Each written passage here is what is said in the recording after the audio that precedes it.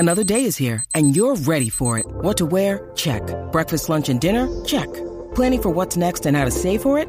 That's where Bank of America can help. For your financial to-dos, Bank of America has experts ready to help get you closer to your goals. Get started at one of our local financial centers or 24/7 in our mobile banking app. Find a location near you at bankofamerica.com/talktous. What would you like the power to do? Mobile banking requires downloading the app and is only available for select devices. Message and data rates may apply. Bank of America N.A., member FDIC.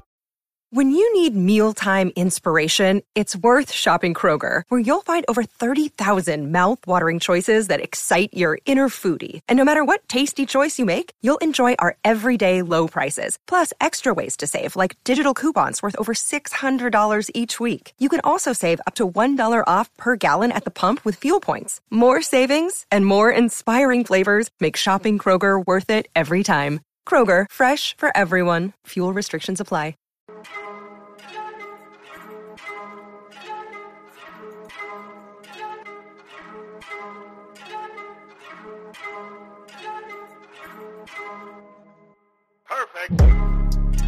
Hello, everybody, and welcome back to another episode of One for One. I'm your host, Nolan Schumann, joined as always by my co-host, Miles Fuchs.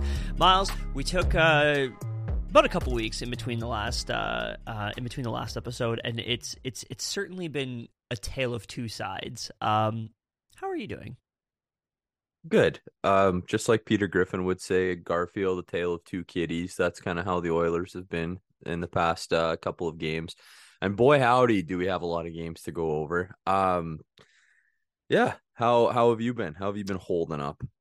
I've been pretty good. I've been, I mean, it's the start of the hustle and bustle of the Christmas time, right? Like you're going out and spending money and buying Christmas gifts for people and trying to watch Christmas movies and trying to get all in the festive spirit. Yeah, and you're practicing with your caroling groups so that you can do like Many Men and Ski at people's doorsteps. I get it. Just regular, normal Christmas stuff. Yeah, just like, just pretending to be Santa Claus, and, sneaking into people's homes and stealing their Christmas gifts at night. Yeah. Heisting the Salvation Army. Yeah, taking the roast beast and, a crumb that was not even too small for a crumb that was too small for a mouse. I'm just trying to make Grinch references throughout here. And I'm just generally being a dirtbag. It's fun. Yeah, it works. Yeah, exactly. Yeah. That's what Christmas is all about. Absolutely. Miles, actually, I have something I do want to mention. So I have not been getting into I don't really play video games very often. I have an Xbox Series X, so I have like the newest Xbox.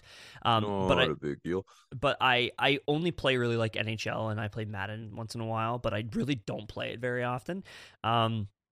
And I don't know if you've paid attention at all or have seen, but like Rockstar announced that they're dropping the new Grand Theft Auto trailer next week. So I'm very excited about that because that's like one game I really enjoy playing. So I downloaded GTA 5 on my Xbox, and I hadn't played it in probably 7 years or something like that. And Miles, it's so much fun. I forgot how much fun Grand Theft Auto is. Just acting like a complete degenerate. Man, I know a lot of people like GTA. Same thing. I don't play video games anymore. I'll play Farm Simulator, and that's about it. But like during the pandemic, all my friends were like, "Oh, get GTA. We're all gonna play. We're gonna form a posse, and we're gonna mess around." I couldn't get through the trailer or like the demo that you have to play with, and I rage quit and uninstalled it. And I waited like 4 hours for it to install to my Xbox. And I was so mad, and I'll never play Grand Theft Auto again. So happy for you. Glad that, you're getting to play this game that you like and that's popular and that everybody's going to be jacked up to play this new one. But personally, fuck Grand Theft Auto. Not a GTA guy. Not Dash a GTA guy. Dash Miles Fuchs. It's making the kids too violent. Man, the cheats, using the cheat codes are so much fun. Yeah, I remember that was always a big part of it, and just unlimited money and sick whips. And dude, I still know one of the weapons cheats from Grand Theft Auto San Andreas, like on PlayStation. No joke. R1, R2, L1, R2, left down, right up, left down, right up. That's a guy who punched. That's a young man who punched that into an Xbox or a PlayStation controller one too many times. That is a 10-year-old that has way too much time on his hands. Would pick up hookers in the game. No, I Yeah. wasn't really much of a hooker guy as a 10-year-old. I was I was more interested in getting onto the military bases and like stealing planes and stuff and just While you're wrecking in havoc. While you're on a military base in Shiloh, Manitoba, and you're like, I'm gonna break into one. Life Man, imitates art. Man, I played San Andreas not that long ago, and one of the things I found most fascinating was that you can go to the gym, and I would just worked out my guys so much. I just got them absolutely yoked.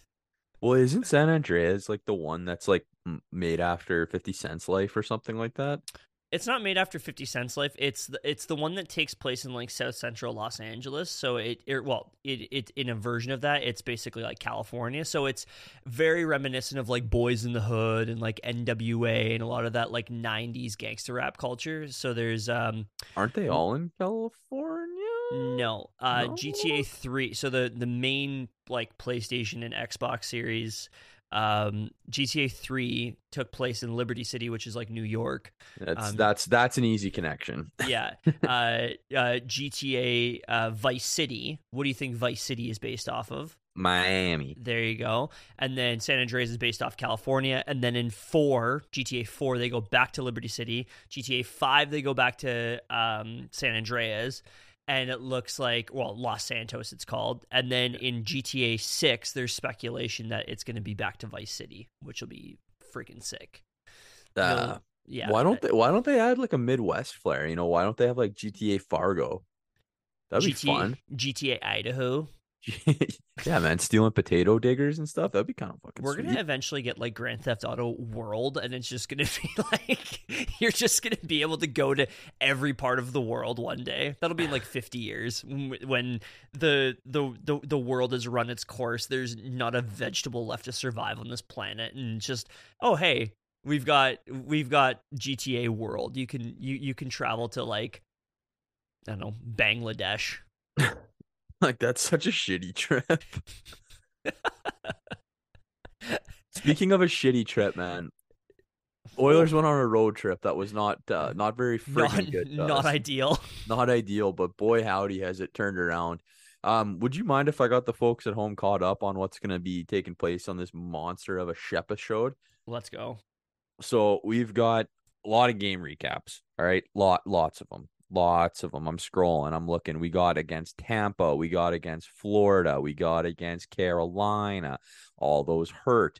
And then we talk about the game against the Capitals. That doesn't hurt as much. Then we talk about the game against the Ducks. That one feels pretty good. Then we keep going. And then we talk about the game against the Vegas Golden Knights. And that was a pretty good game. And then we talk about the most recent one, the one against the Winnipeg Jets. Once we're done recapping all those games, all those goals, all those highlights, bringing you back in time, we're going to push you back into the future, and we're going to talk about a bunch of Oilers shit. And there is a bunch of Oilers shit. Potential trades, players coming up, players coming down, things that almost were, things that almost were not. And looking at the small sample size of our new coach, the Knobster, seeing what he's done with this team in his short tenure. Once we get through that, we will move into some NHL shit. And again, a fair amount of NHL shit. Glad that we are recording on this beautiful Saturday, December 2nd, 2023, the year of our Lord, because we also get to wrap up the Corey Perry saga without a tremendous amount of misinformation. Misinformation. That really could have been a bad soundbite. So, yeah, we're going to get through all of that, talk about more NHL shit, and then we're finally getting into, and I say finally because I think we might be a little late, but It's never if too there's late. 3 things in life that are guaranteed, it's death, taxes, and people wanting to rehash reality TV. We are finally going to get into Love is Blind because Nolan got caught up and he's got some thoughts. Oh, I think we've got some thoughts, my king. It's going to be more than 32 of them, and we are ready to get into the time machine that we have going back to November 18th, where the sky was bluer, There was less pollution, and there were leads bolted. Nolan, would you like to take it away? Yeah, it sounds good. For what it's worth, if the Oilers didn't lose this one, we would have had an all-time title given. Little Mr. Someone had 2 goals in it. Anyways, let's get this over with. Derek Ryan, the Carhartt King, reaches into his toolbox and grabs himself a shorthanded goal coming from Nuge and Ceci. The Oilers are up 1-0 early into this game. Oh my God, we got a shorty, ladies and gentlemen. Following that up, holy fucking depth is that? No, it can't be. James Hamblin scores and an emotional tribute goal pointing up to the sky in honor of his late mother. I mean, man, this was just awesome to see the guy playing with her memory in his mind. The unassisted marker puts the Oilers up 2-0. And that goal, by the way, goal scorer's goal. That was a pure schnipe if I've ever seen one. So very happy to see that from James Hamblin. Guy deserved it. Guy works hard. Kind of like a minor leaguer Derek Ryan. Like, this guy rocks. I've got some James Hamblin thoughts later. Cooch gets Tampa Bay back in the game with a power play marker with less than a minute left in the frame off a brutal redirect. 2-1 Oilers. I will say, this first period was so uncharacteristically not Oilers, it was mind-blowing. The shots were like 20-5 at one point. It was absolutely insane. Second period fires up, and it's Cooch again, scoring his 13th of the year to tie things up at 2. When the Oilers are in a tie game with a team that's been a modern dynasty, you need the big guys to show up, and that's exactly what happened as the biggest guy on the team, Derek Ryan, gets his second of the game from Nuge to put the Oilers up 3-2. I'm screaming DR with a light beer in my hand. Someone get this guy a towel. Third period gets going with Tanner Jeannot goal, 3-3 Lightning. Fuck. Oilers answer right back, a boosh bomb from Nuge to give the Oilers a 4-3 lead. Then the Lightning went tic-tac bro with Stammer pounding one into the back of the back of the net on a power play. And then, I mean, you're pretty down bad if this happens to you, but Luke Glendening scores a softie, and then Sergachev gets the empty netter. And a game the Oilers led in 2 different times results in a 6-4 loss. Oilers outshot the Lightning 43-24. Hurts so big. Oilers went 0 for 5 on the power play. That hurts even more. And a really tough game for Skinner, where Miles, you'd probably blame him directly for 2 of those goals, hey? I think a reasonable person would blame him directly for 2 of those goals because I don't think that the other ones were his fault. Yeah. It's a little, I mean, Stuart Skinner's up and down season just continues. The Life Aquatic with Stuart Skinner. Yeah. And his save percentage in this one was a 783. So let's go back to South Beach, shall we?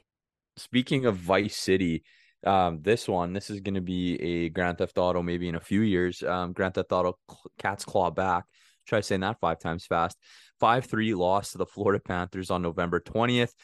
First start for Calvin Pickard. First NHL action since March 27th, 2022, when the Penguins beat his Detroit Red Wings. And we're going to check the notes on that score really quick. The Penguins beat his Red Wings 11-2. So this is clearly Stanley Cup goaltending that we are getting from Calvin Pickard. But hey, clean slate. He's an Oiler. We got nothing but to believe. And believe we do when Conrad McDervinstan gets his 5th of the year. Only his 5th? Only his 5th. We'll talk about him later. This one coming from Leon and Boosh. 1-0 Oilers. 6 minutes into the game. Very nice. Vander Kane, all-around good guy and teammate of the year. He gets in on the action a few minutes later from DR and Ryan McLeod. 2-0 Oilers. Let's go. I think we're back. We're feeling good. Actually, I'm not allowed to say that. I think we are playing well. Things are going good. 2-0 against the Panthers. Awesome. Until Verswaggy gets back on the power play to cut the lead to 2-1. And then the big cat defenseman, Niko Mikkola, gets things back even at 2 with his own goal. So that 2-0 lead has evaporated. Much like the first period, Connor McDavid gets a goal 5 minutes into the second, but this one comes on a rare penalty shot opportunity. He's been pretty dynamite in one-on-one situations with the goaltender this year and of late, I must say. But that penalty shot goal makes it 3-2 Oilers. And shout out to the refs. I'm going to give a rare shout out to the refs for finally giving McDavid a call that results in a fair play for him, because there's just so many times he gets called down and you're like, penalty shot? and this time finally got one. So most exciting playing hockey. Anywho, little guy, Nico Mikkola, he gets his second of the game. Big defenseman getting 2 big goals in this one, brings the Cats back even 3-3. Who is this guy? Brandon Montour, who? They don't need him anymore. They have Nico Mikkola. Kevin Stenlund, another guy you probably haven't heard of unless you watch a shitload of Panthers hockey, scores to give the Panthers a 4-3 lead. And the Oilers couldn't get anything going in the third, despite getting 10 shots on goal in the frame. South Beach Sam Bennett, as he is more known, scores an empty netter and ices the comeback. 5-3 Panthers win. Florida outshot the Oilers 33-29 in this game. The Oilers went 0 for 3 on the power play and went 3 for 4 on the PK. Calvin Pickard, we talked about him at the top of this pack, in his first NHL game for the Oilers, stopped 28 shots for an .875 save percentage. I didn't watch this one, so I don't have notes on how he played. Just strictly looking at the numbers, that's less than ideal. That's okay. That's okay, hockey. He was kind of exactly what you expect a third goalie to be, which is somehow better than what Stuart Skinner and Jack Campbell were. I mean, at least Jack Campbell. I think Jack Campbell's kind of playing as like a 4th string AHLer at one point. So, yeah, I mean, he was okay. There were a couple like flurries in front of the net that he was able to stop significantly well, and I was actually quite encouraged by that. But I mean, once again, this Oilers team has major goaltending issues, and you need to be able to address that as soon as possible. But I would say the game could have gone worse for Calvin Pickard, but we like to say death taxes and blank, but death taxes and an Edmonton Oilers goaltender having a save percentage of 800 is about the three certainties in life this season. I'm gonna do a little bit of foreshadowing here. I've said a death taxes, you've said a death taxes, and I know for sure that there's a death taxes later on in these notes. This is some freaking macabre of an episode. Dance with Death, mate. Speaking of dancing with death, the Oilers rocked you like a hurricane. Actually, they didn't rock anybody. They got rocked by the Hurricanes. 6-3 loss to the Carolina Hurricanes on November 22nd. Oilers trying to avoid their third 3-game skid in the season so far. Fun fact, that would be 2 more than the amount of times they've won two or more games in a row up until that point. Yeah, hooray. Jesper Fast, Jack Drury, Teuvo Teravainen, Seth Jarvis, and Zachary Martin Hyman all have something in common. Can you guess what it is? Is it that they all have first period? Is that they are all first period goal scorers? Yes, Miles. Yes, it is. The bad news with this fun tidbit is that Fast, Drury, Teravainen, and Jarvis all play for the Hurricanes, not the Oilers. 4-1 Hurricanes after 1. The children's author goal came on the power play from Brian Bush. Great to see the power play is kicking again. We'll get to that. Yeehaw. At the 4th goal, the Oilers pulled Skinner. Wow, haven't heard that one this season. And then to start the second, the Canes put in their backup. So a very rare 4-goalie game and rally. That's going to fire you up real nice at wing night with the boys. Start making side bets and stuff over under 3.5 pints. Martin Necas scores 5-1 Canes. Oilers then get one back from Viking Daddy Ekholm, getting a shorthanded from McLeod and Fogle, making it 5-2 Canes. Third period, though, we got the children's author scoring his second of the night. This comes from McDavid and Nuge. 5-3 Canes. Oh my God, is this going to happen? No, because Brent Burns scored an empty net shorthanded goal to ice this one. And although the scoreboard said 6-3 final, the Oilers were never really in this one. 27-23 were the shots in favor of the Canes. Canes went 0 for 5 on the power play. Oilers went 1 for 4. Such a deflating fuck of a game. Get on the plane. Let's go to DC, much like the rest of the games this season. We as a fan base want to forget this ever happened. Miles, I apologize for the times that I'm tweeting nonsense from the One for One account, because I know I wrote a lot of really dark thoughts from the One for One account that night. Yeah, it's not been a fun season for my mental health, and that game was like the stamp on the on the document of the cursed book that is this Edmonton Oilers season. I mean, I don't think anybody's really gonna blame you. Oilers Twitter after a loss like that is a dark space. Mm-hmm. It's like it's. I feel like that's what Juice World's mind was like.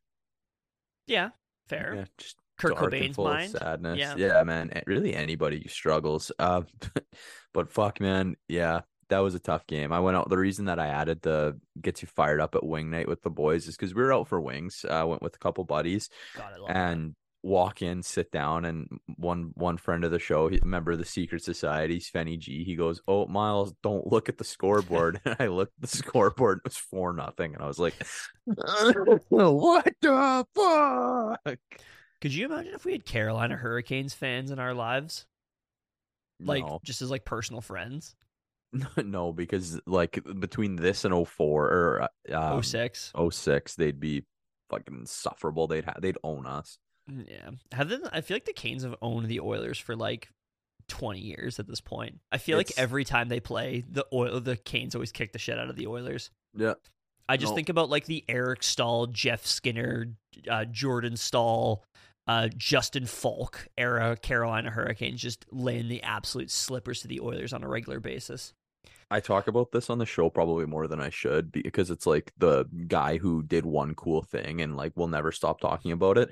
Mm-hmm. But I blame the Hurricanes for like Oilers like season of darkness 2.0 or Oilers decade of darkness 2.0, like that mini, when they made the playoffs and then they missed it the next year because it was like a Sunday night and they lost to the Hurricanes 6-1, and then like 2 days, and this was when Chiarelli was the GM, and then like 2 days later Cam Talbot got traded and a bunch of weird trades happened. Like that's when they got Brandon Manning after, and like just a bunch of weird shit. So I do blame the Hurricanes for that bit of insanity that took place as well. So yeah. Canes, owners of the Oilers since 2006.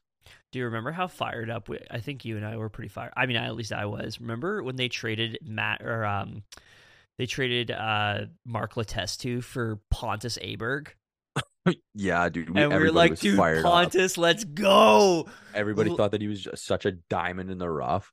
And that could not be further from the truth. Was just more rough than diamond. Poor guy. It's just a straight up pebble. Oh, dude, yeah.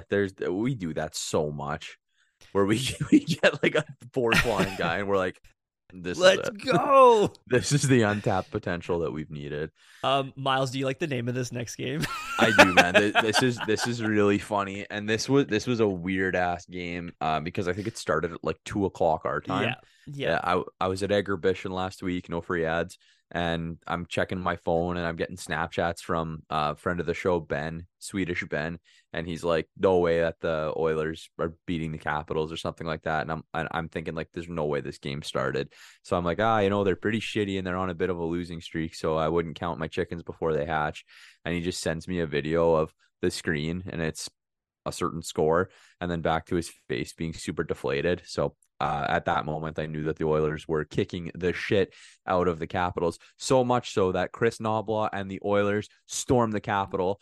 5-0 win over Washington on November 24th. The Oilers are trying to avoid their third 4-game skid of the season so far.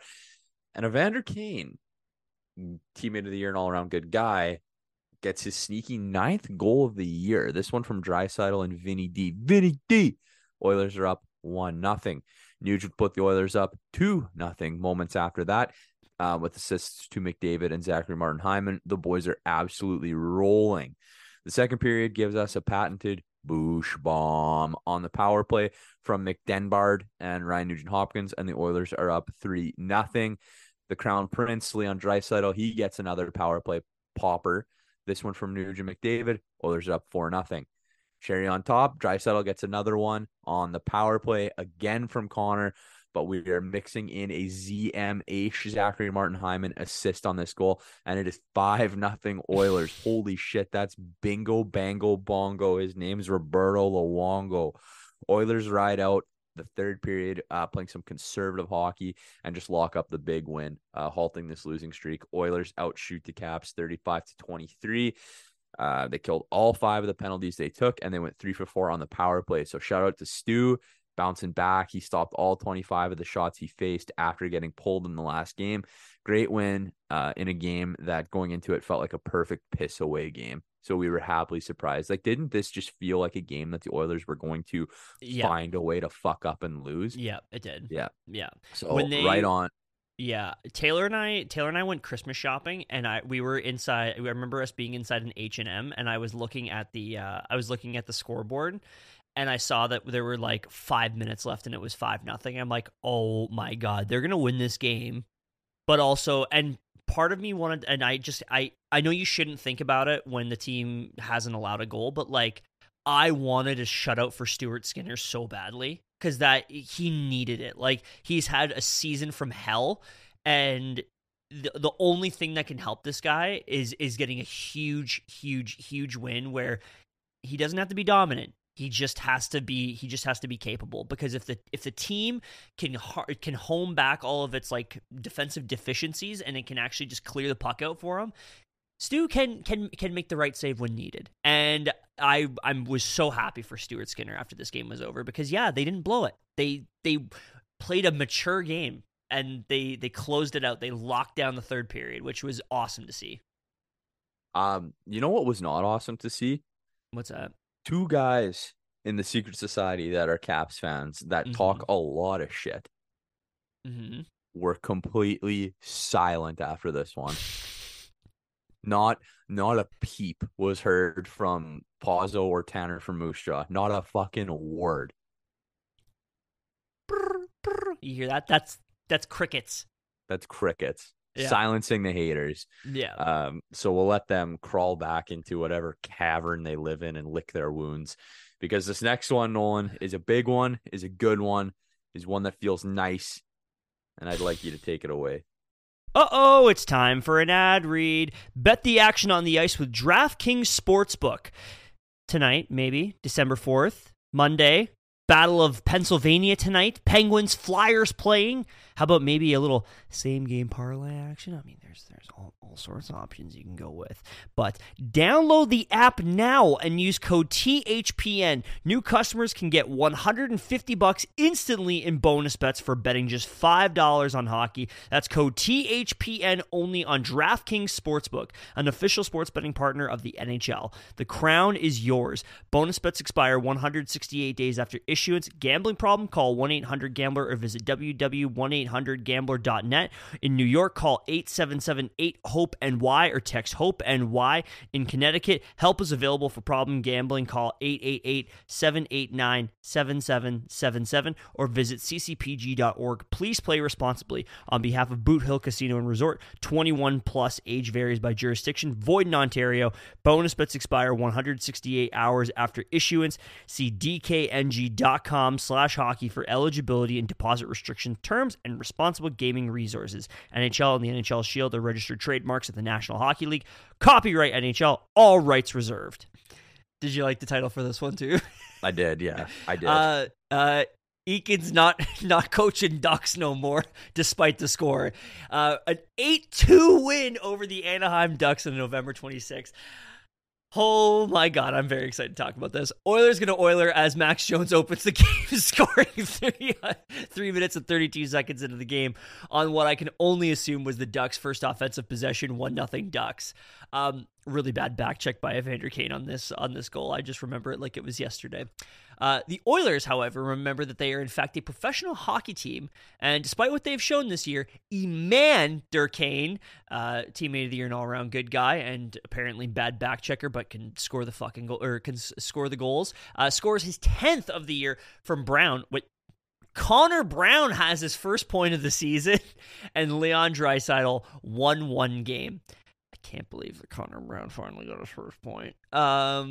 Return to the max, like a great white shark on Shark. Gets his second of the period and restores the Ducks lead. So you went over that a little too quickly without understanding what I was going for. Yeah. Macklemore and Ryan Lewis, like a great white shark on Shark Week. Oh my!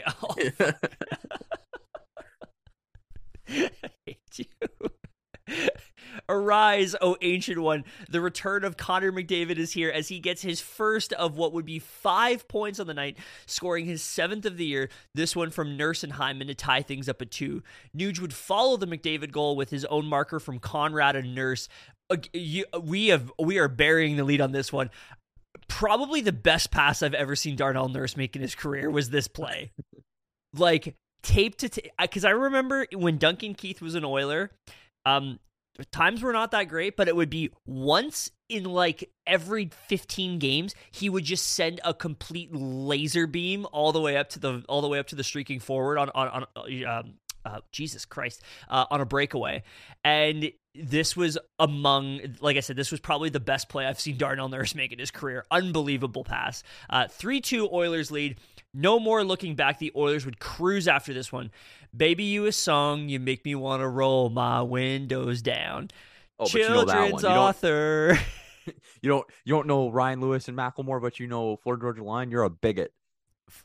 Fun fact: I saw Macklemore and Ryan Lewis live, and I was really big into Macklemore at one point. You know what though? There's some Macklemore songs that are still not bad. I'm gonna die on that hill. He had a death grip on the entire culture of the world for like a year. Oh, he did when he won the album of the year over Kendrick and then posted that screenshot of him texting Kendrick. It was one of the toughest looks, and that's like including the fact that he had a very problematic performance where he wore a very problematic outfit on stage, and you can say he dressed up like a 1940s propaganda poster of a Jewish person. It was horrible. It was a really, really bad look for Macklemore, and that's a guy that I think like takes a lot of his social awareness very seriously, and just completely tone deaf on that one. That's the problem, man. Everybody's a social advocate until it comes to Jewish people, and then they're like, "Oh, you can get away with anything," and that's the problem. That's what we need to do better, right, Nick? Nick's gonna be fucking screaming when he hears that, as he should. Shout out Nick. Hard left turn. I don't know where that. Yeah, go Oilers.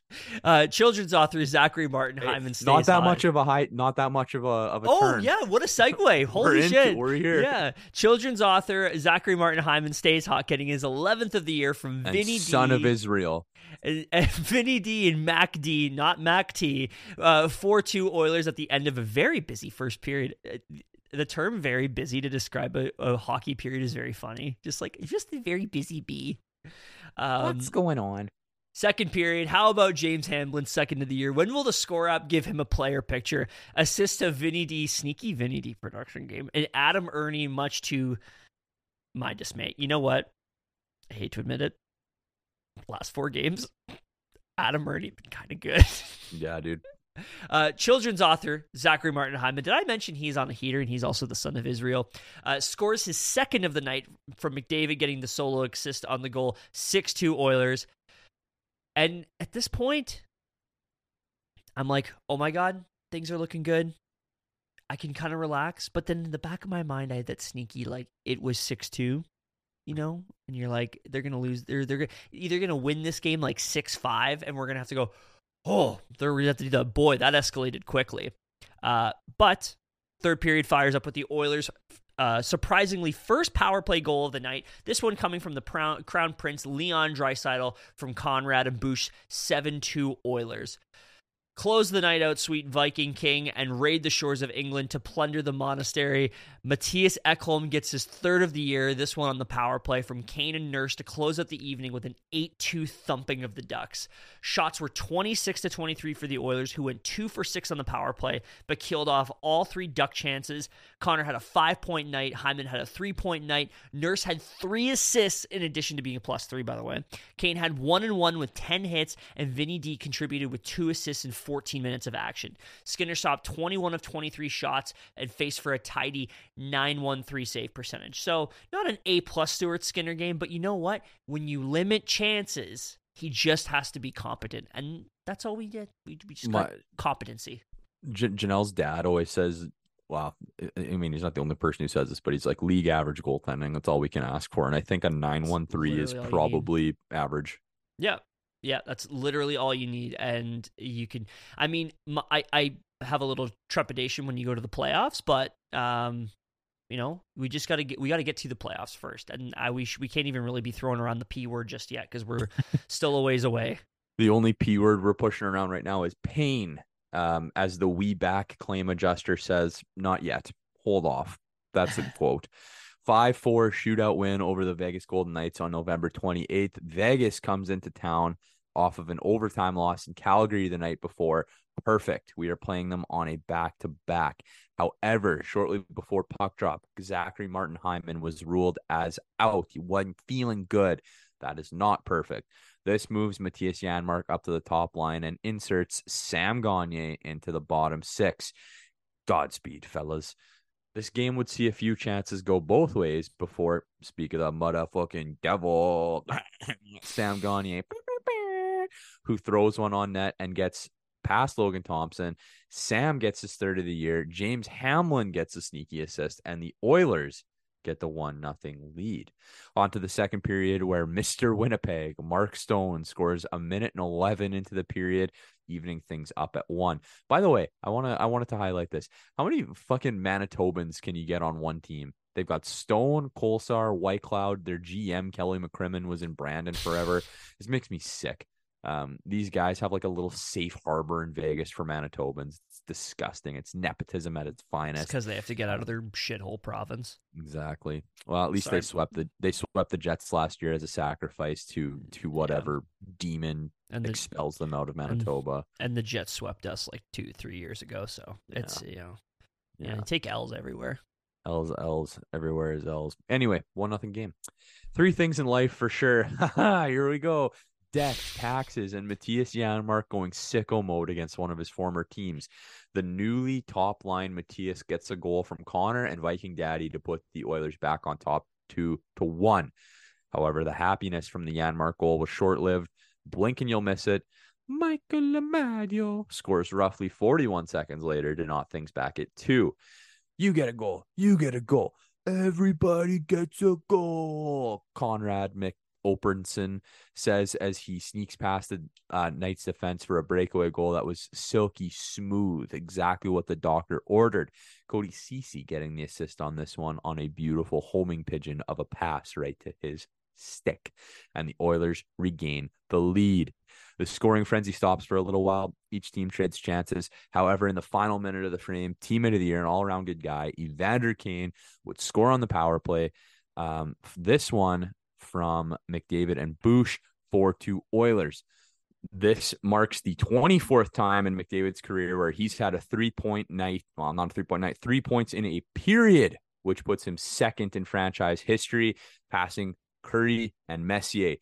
Who is first? It is Gretzky. He has done this 101 times, which is insane. I don't care what people say about the type of competition he played against.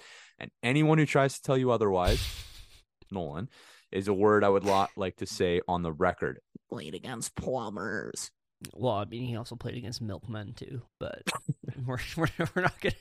Hey, milkmen have strong hands and strong lower backs, and I'm sure that they could. Do they have strong lower backs? They might actually have bad lower backs. I mean, from having to bend over and pick up all those crates. Yeah. So and then they gotta come in and they gotta put zero pressure on Wayne Gretzky. But if they've got borderline scoliosis, they're always in like a defending position, right? They may have that old man strength, but Connor McDavid has that young man speed. He's got a lot of young man speed to get up to 101 times. Three points in a period is bananas. Yeah, was that because I know that there is a Gretzky stat that they threw around earlier, like last week or something, and I actually tweeted about it. I gotta find it actually, and I was like, I couldn't believe the stat. It was something with Leon too. While you do that, I'll try and find it. We're gonna run the numbers here. We're gonna go 101 times 3, so he had 303 points in just single periods. Mm-hmm. That's ridiculous. Yeah, that's absolutely wild. Like Connor McDavid, you're second in franchise history, but you're like 80 sometimes away, 70 sometimes away, mental math, from tying this record, which is insane. Shout out Wayne Gretzky, man. Good guy, good hair. I saw a tweet where it was like Wayne Gretzky in the 90s looked like Princess Diana. I mean, it's very true. He did, man, with the feathered flow. He looked and the same facial structure. Like Wayne Gretzky and Princess Di He was a might have pretty been separated at birth. he was a pretty woman, man. Walking down the street, pretty woman. Kinda like to meet pretty Gretzky. I only need you to take a slap shot. I know that you can shoot a snapper. Mercy. Did you find it yet? I'm kind of improvised anymore. I'm not smart enough. No, you're good. I'll just see if it pops up while we're doing this, and then we can just continue going. Fair enough. Yeah. Because this is a perfect time to talk about the third period getting going, and the Oilers look to have this one in the bag. Some people, I'm not going to say who, are even saying the Oilers are back. I did get a text message from friend of the show and member of the Secret Society, Baby Back Billick, saying something along those lines.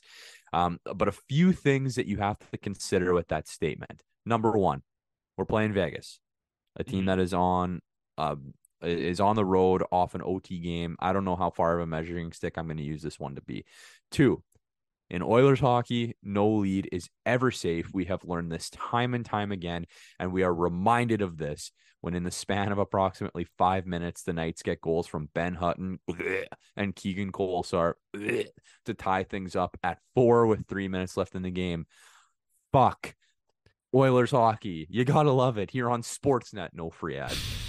Overtime sees some great chances from the Oilers with McDavid, Draisaitl, Nuge, Nurse, Kane, Bush, McLeod, Connor Brown, and Ekholm all seeing the ice, which was pretty cool. I haven't seen that many guys get a shot in 3-on-3. And you know what? All of them looked pretty serviceable out there.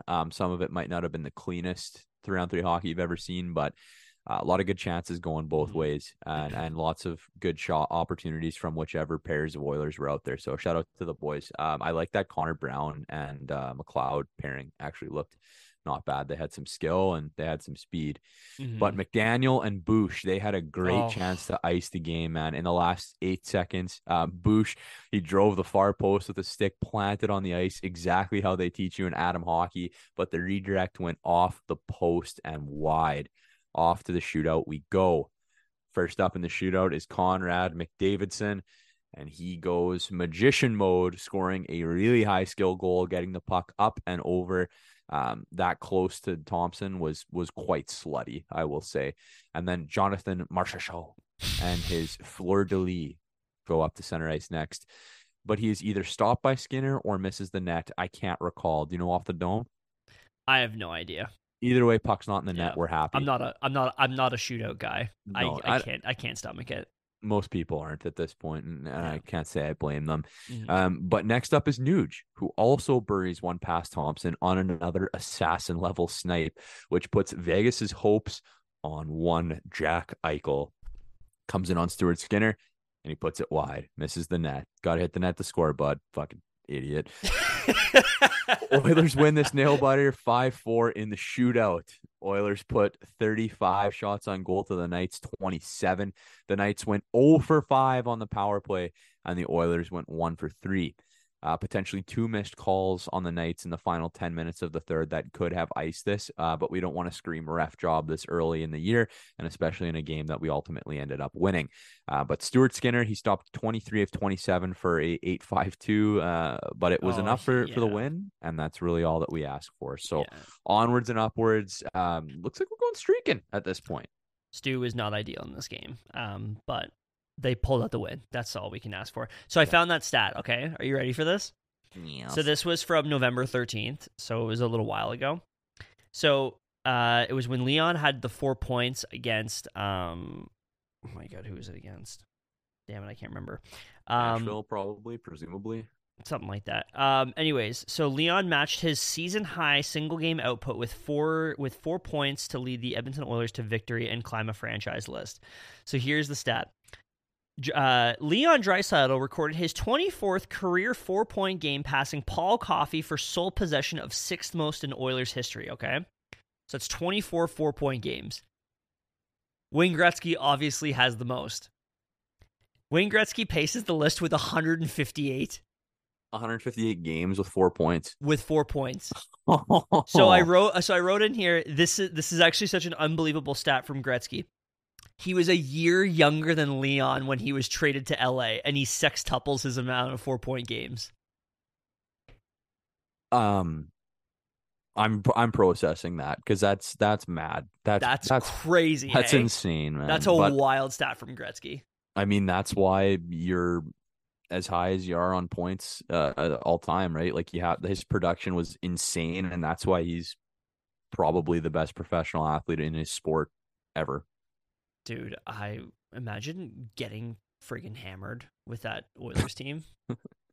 I thought you were going to say Gretzky is going to be like, probably lots of people. That guy loves the booze. Including Merles. Yeah, ran into him drunk at the Westin. Have I ever told you about Jordan Osterley the next morning? I don't think you did, no. This is a total segue, but at the end of that weekend, was really hungover, probably still drunk on the Monday morning, getting ready to leave. And I remember getting a notification that Jordan Osterley just got called up to the Oilers. So He's standing in the lobby of the Westin, and like, good looking guy. He's got a hockey bag and suitcase and all of his sticks or whatever. And I went up to him, and I'm, again, probably still drunk. And I'm like, "You Jordan Osterley?" And he's like, "Yeah." And I was like, "Oh man, like, congrats on getting called up. That's really sick." And he's like, "Oh yeah, thanks, man." We're just kind of talking, and then like in the middle of the conversation, I was like, "Can I flex your twigs?" And he's like, "No." Like, I didn't realize that. He's like, "Go away. Like, what's wrong with you?"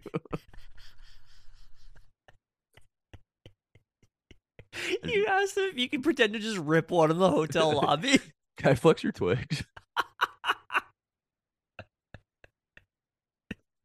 What flex you got on this, man? Yeah, what is it, like a 75?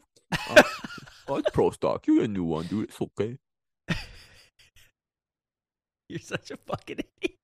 Yeah, I'm a loser. I remember walking back to our group of guys, and they're all like, what did you say to him? And I was like, "I asked him if I could flex his twigs." And they're like, "What's wrong with you?" Was he at least like, did he at least like have like a big grin on his face and like, yeah, that's basically how it went. He just like kind of smiled. He's like, "No," and started laughing. Can I flex your twig? But it's stupid, right? Because like he's getting those sticks for free. He should let me flex them, because I can just go to a Sport Check and start flexing twigs all I want. I don't have to pay for jack shit. Yeah, well, that's fair.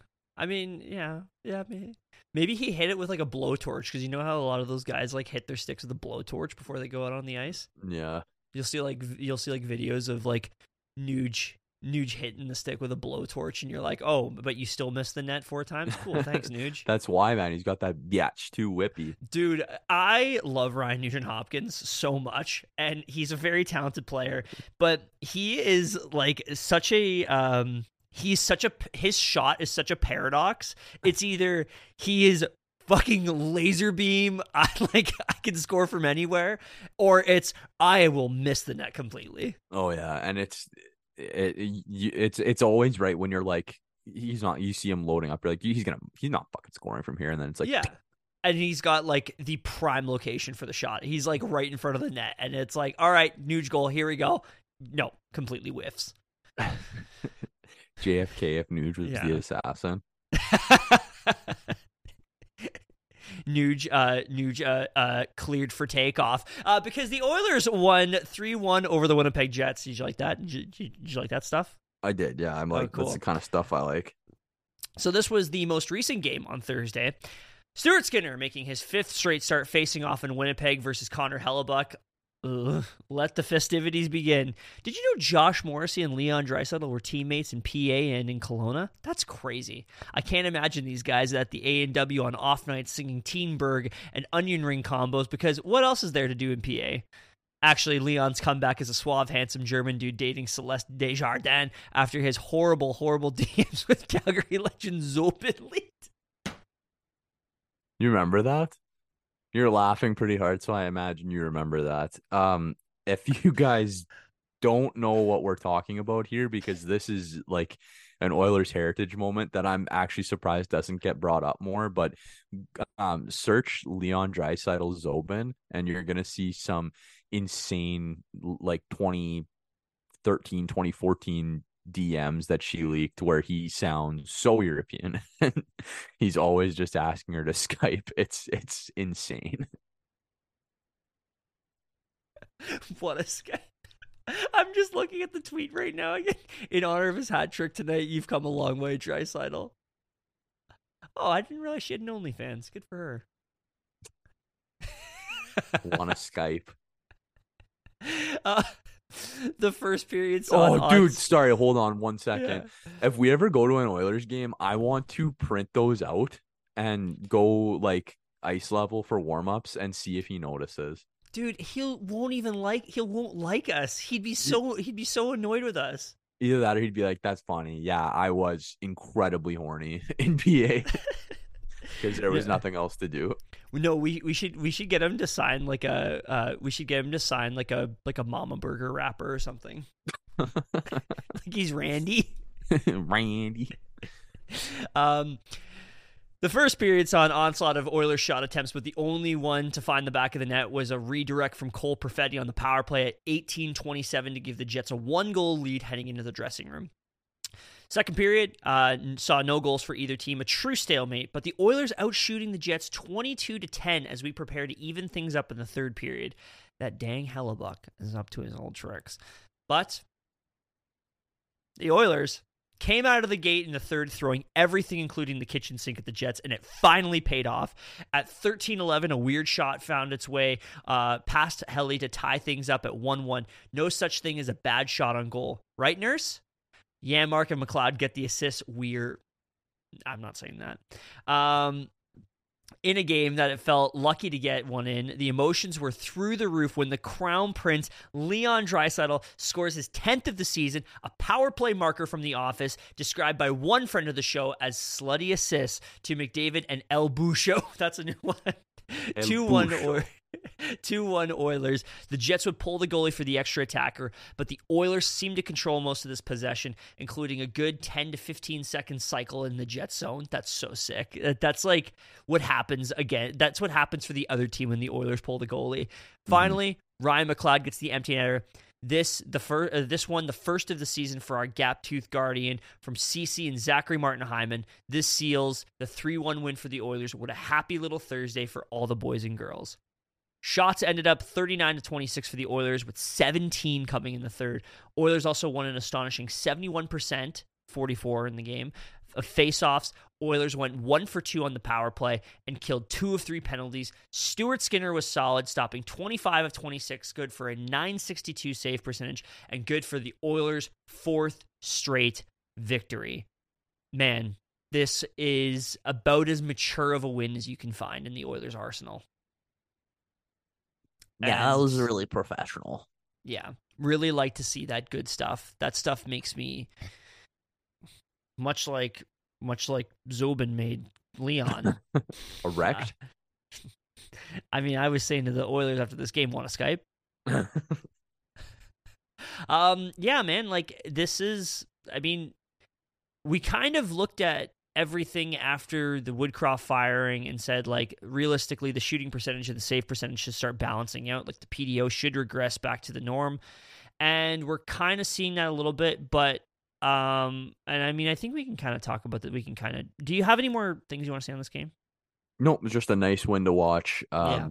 Made Thursday a nice little night, especially because I thought the Cowboys were going to lose to the Seahawks there for a little while, and I was like, Jets and Cowboys losing in the same night. Wow, that's awesome, but wasn't to be.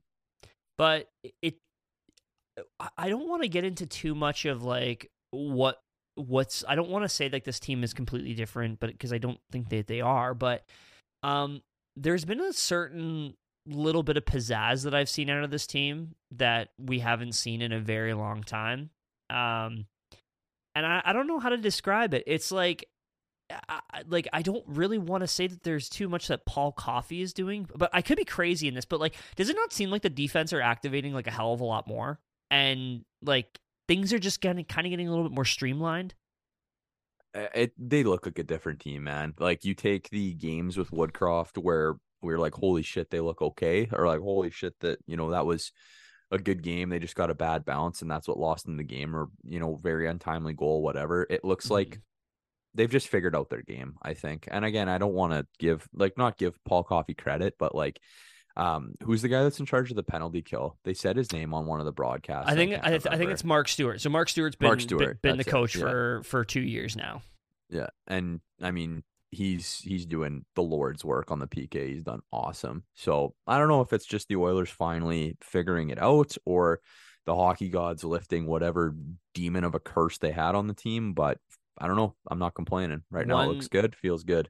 One stat actually from that Winnipeg game that I just pulled up that I remembered because I looked at it the day after.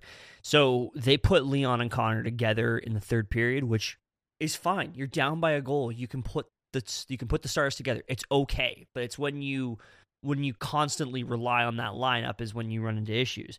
However, Oilers scored on the power play. Connor and Leon's got 1 goal. Connor had 1 assist. And the best part about that is they needed a goal in that third period. Connor McDavid only played 22 minutes and 37 seconds. Leon Draisaitl only played 22 minutes and 1 second. So only because without Jay Woodcroft, they're playing 26 minutes. That was the thing. Like, that was the thing that was kind of driving me nuts about Jay is like, I love Jay Woodcroft. I really do. And I still think that this team probably would have been just as good if Jay Woodcroft was still the head coach. But one thing that irked me about this guy is that he constantly overplayed the big guns. And you just, realistically, like, you're not going to find any sense of, like, consistency or chemistry out of the guys lower in the lineup because they're not getting enough ice time. And so I've really liked what they've done under this new regime where it's like everybody's got a role and everybody's playing a lot of ice, or everyone's getting a lot of ice time. Like we mentioned James Hamlin. Like, he's just looked really good. He's just been a good, solid hockey player. And that's all you can ask for out of your fourth line. I think that, call me crazy, but I think the Connor Brown explosion is coming. I don't know if I'm going to call it an explosion. It's got to come. Yeah, like there's got to be something coming. He looks, I think he's been very slow to get back from that ACL injury. Mm-hmm. And it just seems like the way that they have the line combos working, like who are they playing him with? Mostly Nuge? I think it would be Leon. I think it would be Leon that they're typically playing him with because he's usually on that second line. But it looks like it's working. Like you were saying about consistent ice time and finding chemistry. Mm-hmm. It looks like he's got a different spring in his step. Literally, it looks like he's skating a little bit more explosively. So I think that we have better days of Connor Brown to see. Yeah, he's got pretty decent like underlying numbers. Like he seems to always be in on like the he seems to always be on the right side of like the forecheck and stuff where he's just constantly kind of in sort of, you know, kind of getting his nose dirty. And yes, I do agree with you. He is in opportune positions to score and to really be a consistent contributor on this team. So I do think it's coming. It is. I mean, obviously, it's frustrating that we have this $4 million cap hit that we're looking at, and like it's not great. And I will be the first to admit to that. But you have to make the best out of a not great situation.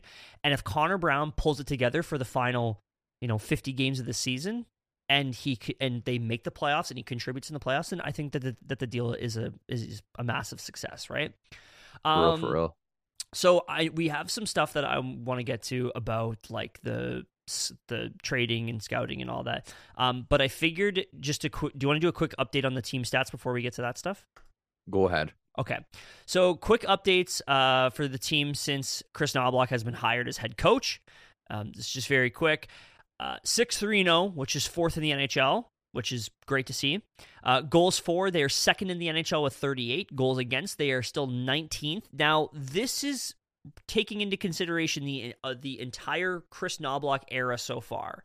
So you have to factor in the really stinky period of this that we talked about before, or at the very beginning of all the game recaps. So 19th in goals against with 28. Shooting percentage, they're shooting 13% right now, which is third in the NHL, so that's kind of come back. Save percentage, they are no longer the worst in the league, and they are actually at an 88.93, which is 20th in the league. Shot attempts at 5-on-5, 54.48%, which is 7th.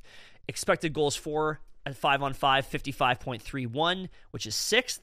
And special teams is a huge factor under Knoblauch. Power play has gone 9 for 32 for 28.1%, and the PK has gone 33 for 37 for 89.2%. So that is some really, really encouraging signs that this team is kind of, pulling their shit together, because this team needs to score in order to like find their identity in order to win. And they just have to cut back on a lot of the like really dumb shit. Cause it felt like when they were under Jay Woodcroft, it's like they wouldn't surrender that many chances, but the chances that they would surrender would be like 5-alarm. Oh my God, this is a really big disaster. And then in addition to that, they're just not getting very good goaltending. Did you have any thoughts of any of those numbers at all that are encouraging? No, we kind of talked about it. Yeah. Power play or penalty kill has been great. I think that's something that's really helped this team out. And the guys that they have playing on the penalty kill too, getting out there and getting a jump in their step, it's good. Just an opportunity to rely on guys and have guys feel like they're contributing to the team. So shout out. Mm-hmm. I've been liking what I'm seeing. I didn't put this in the notes, but I just saw this and my jaw kind of dropped to the floor. So I was just taking a look at all the players' expected goals for percentage since Knoblauch got hired. Just as a quick fun little game here. Out of the forwards, who do you think's leading the pack? I don't know, man. I'll be honest with you. The expected goal stuff doesn't really get my dick hard. Okay. Well, Zach Hyman is leading the team. Yeah, I'm not surprised. He's looked awesome at 64. But fun fact with this decor, Matthias Ekholm and Evan Bouchard leading the team with nearly 62%, which is great to see. And actually, right behind them, the next defenseman, Vinny Desharnais, at 60.64. I've really liked Vinny's game. I've been really into it. So that makes me really happy to see. Absolutely. Okay. So, we'll quickly go over this stuff, and then we'll move on to the NHL. Elliot Friedman reporting in his 32 Thoughts column that Edmonton's first option with regards to goaltending is to hoping that Jack Campbell rediscovers his game in AHL Bakersfield, and that the Oilers continue to assert that they will not make a deal they regret while scouting all available options. Also reported, Campbell got his pal Manny Legacy down in the A to help him work on his game. And over this last little bit, it sounds like Jack Campbell is his return is a little bit more probable, because over the last 3 games, he stopped 102 out of 108 shots, which is a .944 save percentage, and only 2 of those were 5-on-5 goals. So that's good to see. I still think that I would like another week of Jack Campbell, maybe down in the minors, before we actually consider that. I still would probably like to move on from Campbell if they can do that. Did you have any thoughts on Campbell at all? I don't think it really matters what happens with Campbell when he comes up. I think Stuart Skinner is going to play 60 games for this team. Like, Stuart Skinner is going to be the fucking workhorse of this team, and I think you're going to see him take those reins and work with it. Still a big skin believer guy. I don't want to throw everything that we've had in him out the window. I also don't think that Campbell contract, no matter what they retain, is going to be enticing for anybody. We were talking about this earlier in the week, but speaking of goalies, it was reported by multiple outlets that the Oilers were sniffing around Montreal Canadiens goaltender Sam Montembeault. Nothing ended up happening there except for him signing a 3-year contract with Montreal.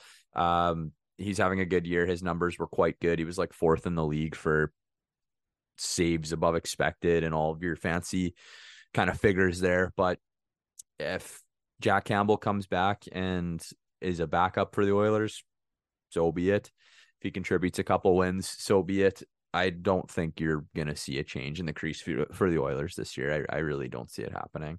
I personally do not think that's a very good idea. I'm not saying it's a good idea. I'm Yeah. just saying I don't think you see it happen. Yeah, so this kind of leads us to our next little thing here, which is Oilers Pro Scouts have been seen at quite a few Blue Jackets games the last little while, so you can cue the Elvis and his blue suede shoes memes. So Elvis Merzlikins has the same length on his contract left as Jack Campbell and makes about $400,000 more than Jack Campbell.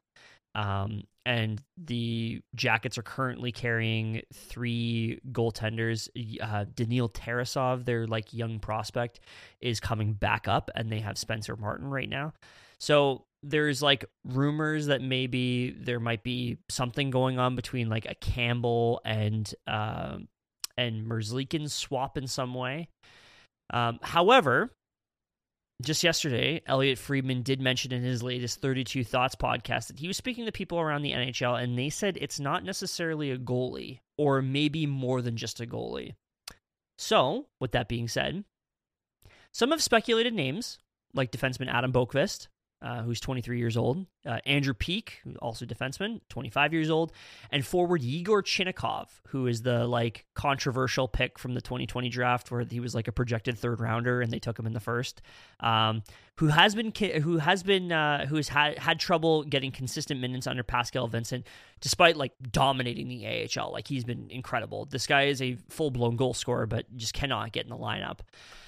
And just as a thought exercise, Patrick Laine, maybe? I mean, I know that this team probably doesn't need more forwards, but I played around the trade machine a little bit, Miles, on Cap Friendly. Just hear me out for a second, okay? So, going out, the Oilers would send Warren Fogle, who's expiring the season. They would send Cody Ceci, who only has 1 more year left after this.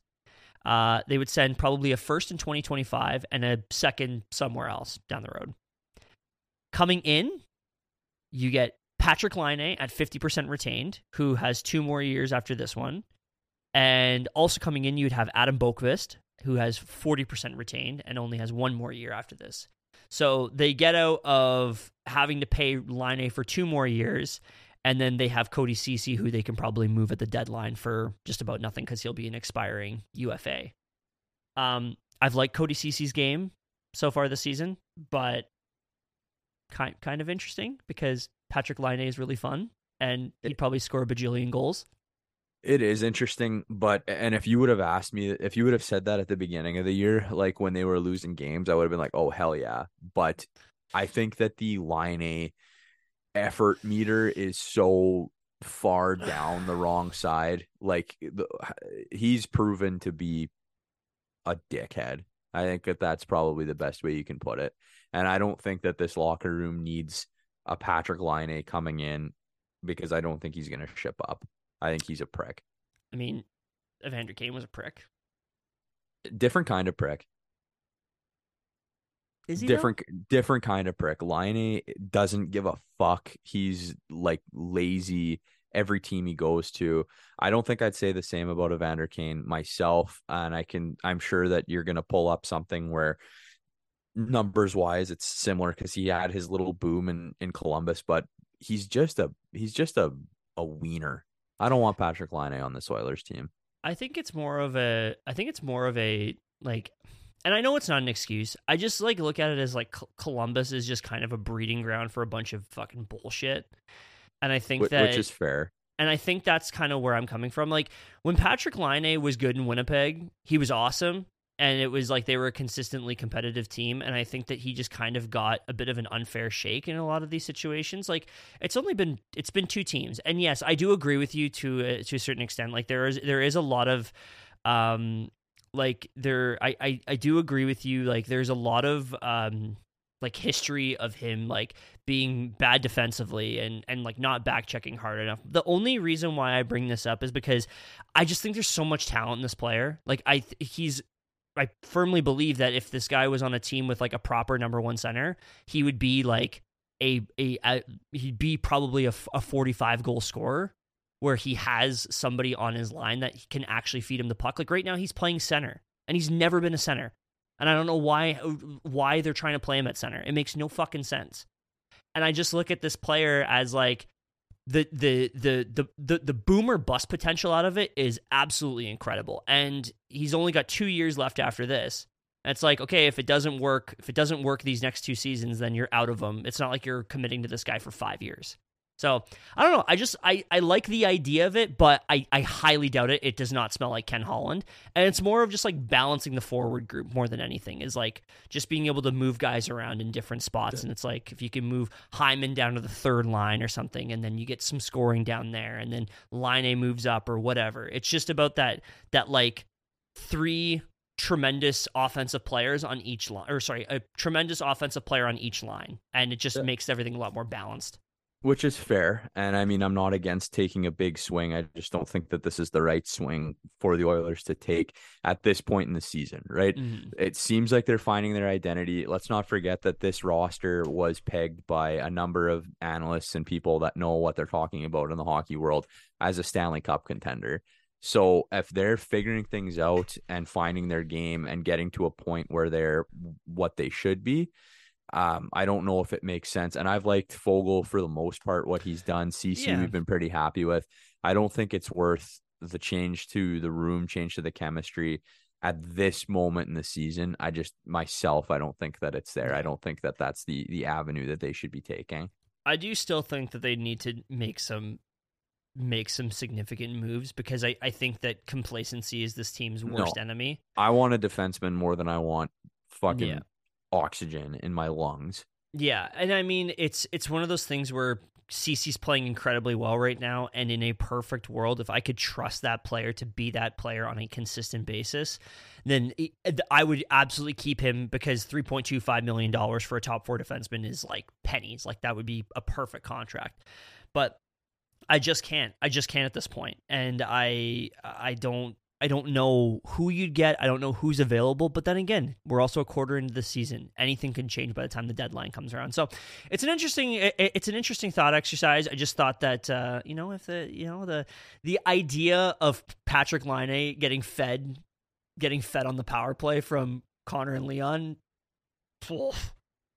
buddy. It's nice to think about. Yeah. And I would love to see it on the NHL video game. Yes, put it to you that way. Anyways, all right. Shall we get into some NHL shit? Yeah, you can take this first one here. Okay. Well, the NHL is continuing to be the most hilarious league in professional sports. As it was reported by ESPN's Greg Wyshynski, they are looking at a 4-nation tournament for the 2025 World Cup, including only Canada, Finland, and the U.S. Due to the political climate, the NHL has no interest in including Russia, neither as a country nor as a third party representing athletes. That means notable top 30 scorers Nikita Kucherov, David Pastrnak, Artemi Panarin, Leon Draisaitl, Filip Hronek, and Tim Stützle would not be participating. This also doesn't include arguably 3 of the top 5 goalies in the world, who are all Russian. I mean, obviously... So is Sweden the 4th team that you're missing in there? Oh, shoot, yeah. Sorry, I forgot to write that. Yeah, so it'd be Canada, Finland, Sweden, and the U.S. This team just needs the Olympics back so badly, man. Like, I can't deal with the NHL's World Cup nonsense. It's just they continue to trip over their own shoelaces every time Gary talks. It's like something new. It's a hard, but like, there's ways to get around that. Like, even if they had a team Europe or something like that, so that way you could have the Germans and the Czechs, and 1940 would sound horrible, but you could have all of those countries together, right? Mm-hmm. So that you can still see those players play. But the NHL is no different than the FIA or any other governing body where they can't give Russians an outlet to be on an international stage. Yeah. And I get that.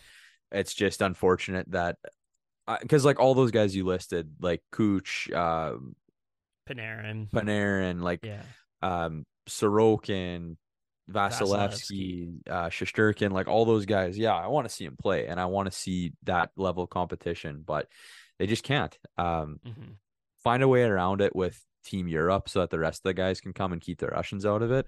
I would like to watch that. I would like to see that, but 4 teams is stupid. That's not a World Cup. That's not a tournament. A friendly. No. Yeah, it's a semifinal. That's all it is. Straight up.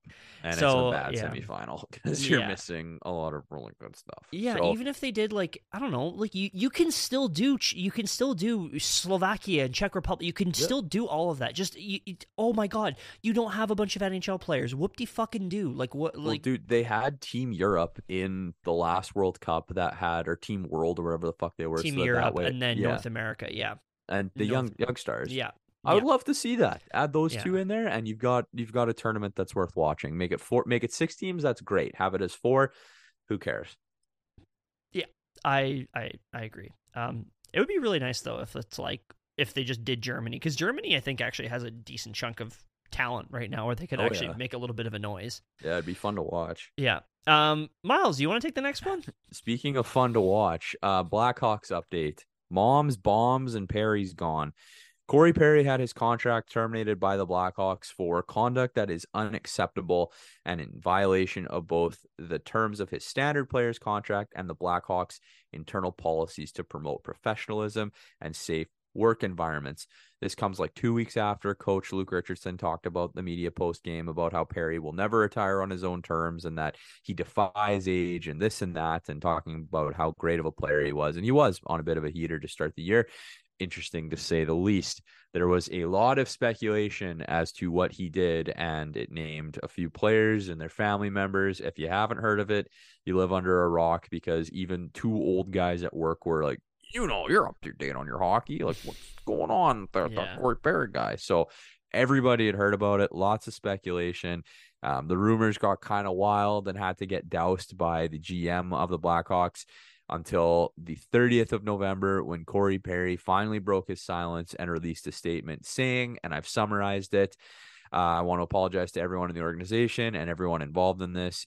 He's working with experts in the mental health and substance abuse fields to discuss his struggles with alcohol, and will take the steps necessary to ensure this never happens again. He hopes to regain the trust and respect of everyone involved who has believed in him throughout his career. So with all the nasty rumors that were going on, it sounds like, unfortunately, it's a substance abuse and mental health issue. And we're just hoping that Corey Perry gets his feet under him and that he gets taken care of as a person first and foremost, and that everybody involved in this can move on, in a progressive and helpful manner. So it sucks that it got the way that it did, because I'm sure some people were, call a spade a spade. I'm sure the Bedard families had a lot of shit to deal with from this, and a lot of people reaching out. He played in Regina, and you can only imagine what, folks around here were saying.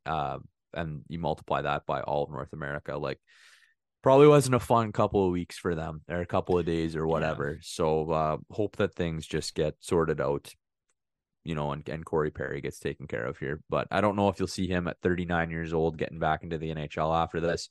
Sucks to see a career that he had. Like, we hated Corey Perry. Like, he was a dick, but he was a good hockey player at the end of the day. Yeah.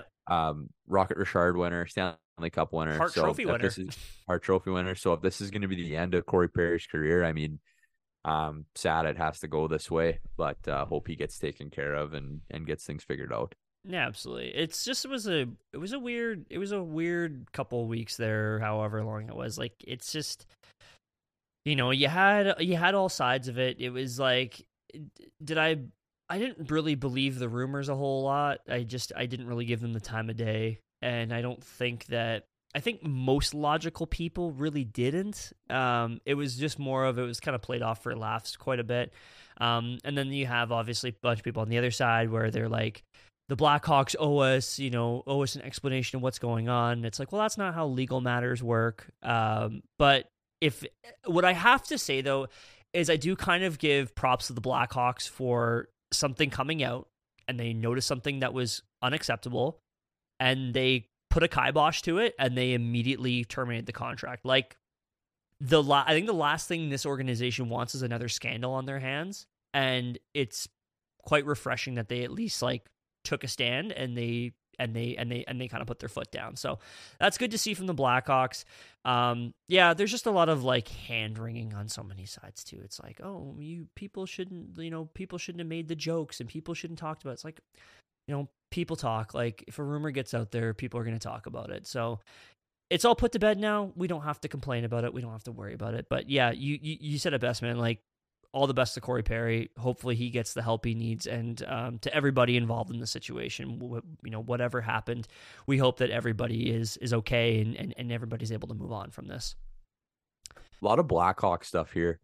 As Patrick Kane, Blackhawks legend, probably the best American player to ever play the game at this point, has signed in Detroit Rock City. He is collecting original 6 teams like Infinity Stones, signing a 1-year, $2.5 million contract. The Red Wings at the time of writing this, so maybe they've gone up a game or two or down a game or two. Either way, 11-6-3. They're sitting third in the Atlantic. They look like a very strong team. So getting the addition of Patrick Kane might make them very good. I think this signing is a big wet fart. You were your mic didn't pick you up there, bud. That's okay because I whispered. I think that the signing is a big wet fart. Big wet fart. Yeah, I didn't understand the Patrick Kane like will he won't he tour this like thought as if he's gonna come in and be like a 70-point scorer. Like it just didn't make sense to me. And his whole Patrick Kane wants to go to a contender, but he also wants to go to a team where he's going to be given a power play role as well as a top 6 role. It's like, Patrick, do we need to have the discussion that you are 35 years old and you are coming off of a hip resurfacing surgery? Because that's a thing, and you were not very good last year. So I want obviously if Patrick Kane comes back and he's awesome, then I will bite my tongue on this. But yeah, I don't see it, and I don't think that the Detroit Red Wings are a Patrick Kane away from like real playoff contention. Like they started really hot to start the season. I think they were like 8-1-2 or something like, or I don't know. I could be wrong on that, but like, didn't they start with like 1 regulation loss through the first like 6 or 7 games? Something along those lines. They were nasty, yeah. Yeah, and Alex DeBrincat was like shooting at 30% or some shit because it was like he was scoring a hat trick every frigging game. And now they've cooled off like substantially. I just think that the Red Wings are still not. I don't think they're making the playoffs, and I just don't know if Patrick Kane is going to really push that at all. But it's a fine bet if he ends up being good, then great. Then you can maybe move him at the deadline. But I didn't understand the hubbub over this whole signing. It just didn't make sense to me. I'm excited to see how it plays out. Because if it is a wet fart and they suck, it looks like an anchor, and he's gonna be pissed off, and the sound bites are gonna be incredible. Mm-hmm. And if it does work out, it's gonna be electric. And Detroit is a good hockey city. They'll have a lot of fun, and they'd be fun to watch. So either way, it's gonna be good hockey and good stuff to check out. So shout out to those involved. Nolan, the NHL All-Star Weekend in Toronto this year will see the return of the player draft. We love this kind of stuff. Additionally announced to that, the PWHL is going to play a little 3-on-3 game. So they're going to have some of the premier women's hockey players out at All-Star Weekend as well. Be a great way to highlight the game and highlight the new league. So we're excited to see that. Back to the player draft, having previously done these in 2011, 2012, and 2015, it will be sweet to see a new generation of players getting All-Star selected. There's the infamous Phil Kessel being picked last overall and getting a car. So I was rewatching that on YouTube when they announced that this is what was happening, and just hearing some of the names of like, oh my god, and you're like, holy shit! I'm gonna pick my boy Cam Ward. Yeah. Oh. So it's gonna be fun to see this new generation get out there, and it'll be fun in 15 years when you look back and you're like, holy fuck, Philip Hornick was an all-star because he had that one hot year in Vancouver. Like it's going to be fun just to do guy shit where you name hockey players, and yeah, it'll be fun. I'm excited. This is something we've been clamoring for a while, and it's good the NHL finally did something that's a W here. Dude, we're 1000% getting NHL All-Star Frank Vetrano this year. Oh yeah, because that's the other thing, man. The NHL is gonna pick, so we're gonna have fucking Bobby Brink. Yeah. Like the NHL loves to pick one from every team. So hopefully, if they're gonna do this player draft, there's a little bit more fan selecting that goes into it, so that we can have Nuge, Draisaitl, Hyman, Kane. Gonna have the whole band out there. Dude, the things I would do for like. Okay, I never wish injury on a player, but like the things I would do for like all the good players on San Jose to be injured and they have to select Michael Granlund. Be kind of gangster. It'd be so cool. Or they have to pick like Mario Ferraro. Go Sharks. Go Sharks. Go Sharks. Okay. Go Wild. Yes, go Wild. Do you want me to take this or do you want to take it? I'll throw it up here. Okay. After starting the season 4-1, the Minnesota Wild have been on a free fall, currently sitting at 5-10-4. So they were 4-1. They are now 5-10-4. They've won one game in like 14. Oof. Losers of 7 straight. This team announced they have fired coach Dean Evason and replaced him with John Hynes. Assistant coach Bob Woods was also let go. Hynes previously coached the Nashville Predators before being fired and replaced the next day by Andrew Brunette. Just in case you're curious about the John Hynes coaching tree, as it were. Minnesota. I know like 10 minutes ago I said that I don't think the Oilers were going to make a goalie move, but if you've been listening to the show for a little while, I said Marc-Andre Fleury a while ago. And if Minnesota is going to suck this bad, he could be a guy. So here's the thing. I was kind of on board with you for a little bit. But here's the thing. Dean Evason's a very good coach. And Dean Evason, unfortunately, has the same fate as Jay Woodcroft because the Minnesota Wild are currently fourth in the league not fourth in the league. They are 28th in the league in save percentage. Their goaltending has been a poopy, for lack of a better term. Yes, and so once again, goaltending sinks another team, and. I just mentioned wet fart with Patrick Kane. I don't think there's a wet fartier coach than John Hynes. Like, is there a more mid head coach than John Hynes? I don't think there is. Like, I don't think he's ever won a playoff round in his career, which is not good.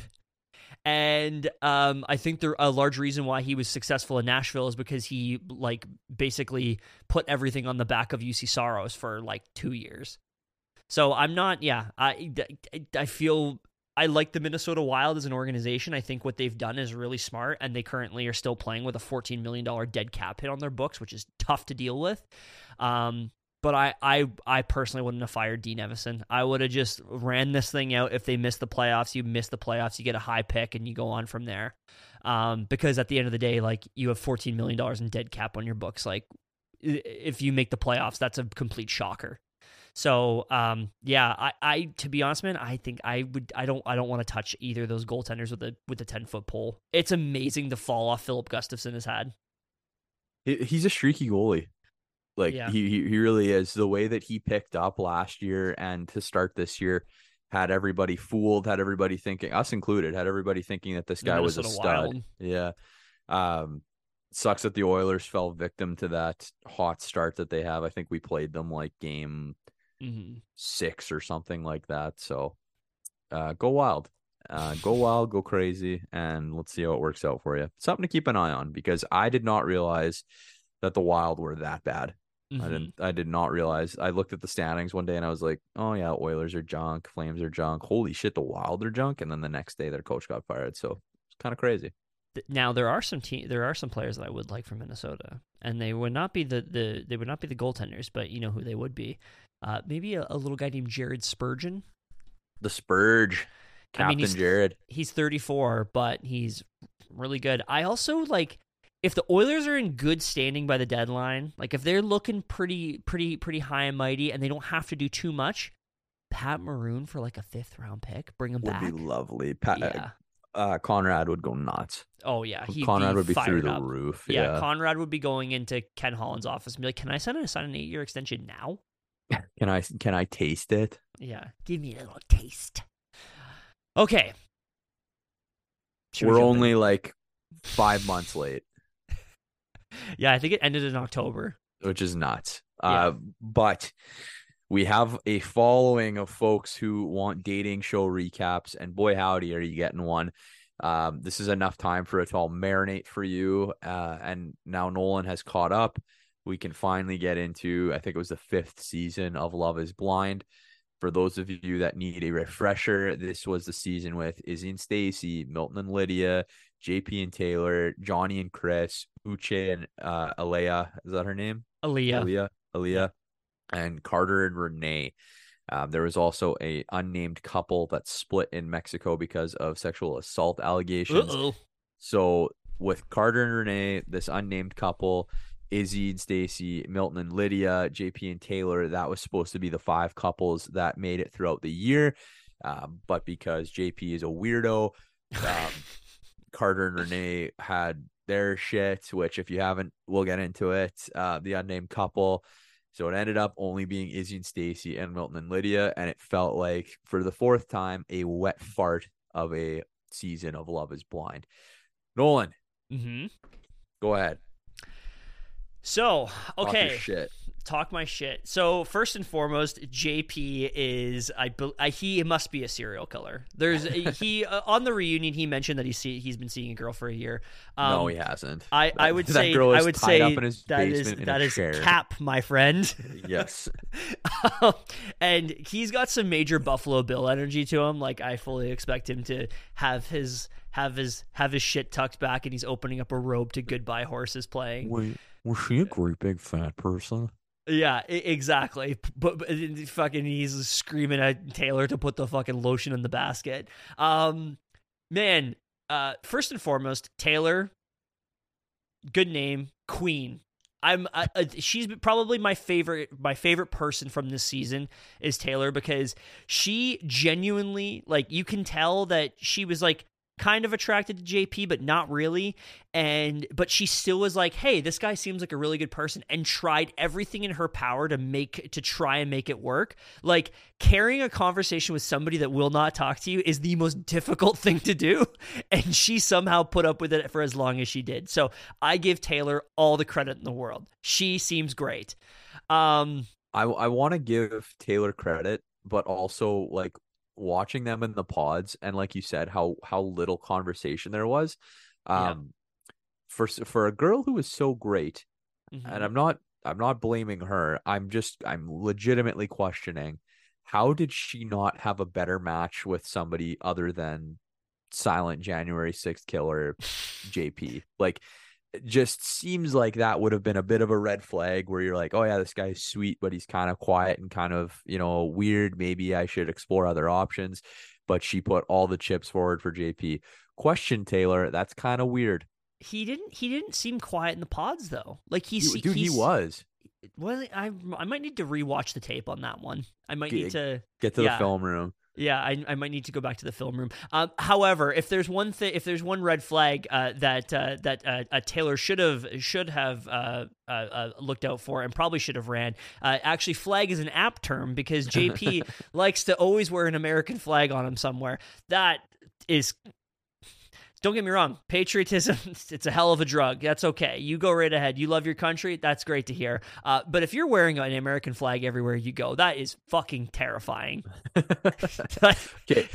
My biggest bone to pick with this whole JP thing is with the producers. Yeah. Like, really, this is your vetting like, when you're picking through all the applicants. Like, how did you make it past the interview stage? Like, honestly, man, like, because you can't tell me that a guy like that in the interview just suddenly pulls on all the pizzazz and is like, oh yeah, this is the guy we want on TV. Yeah. Like, who fucking does that? The interviewer is going, that'll do. Yeah, he probably came in an American flag fucking blazer, and they're like, right here. Man, there's just so much that, although the one thing I have to say about that whole relationship is, like, that relationship is genuinely why I think the show is not scripted, is because it's just like, people that fucking weird exist.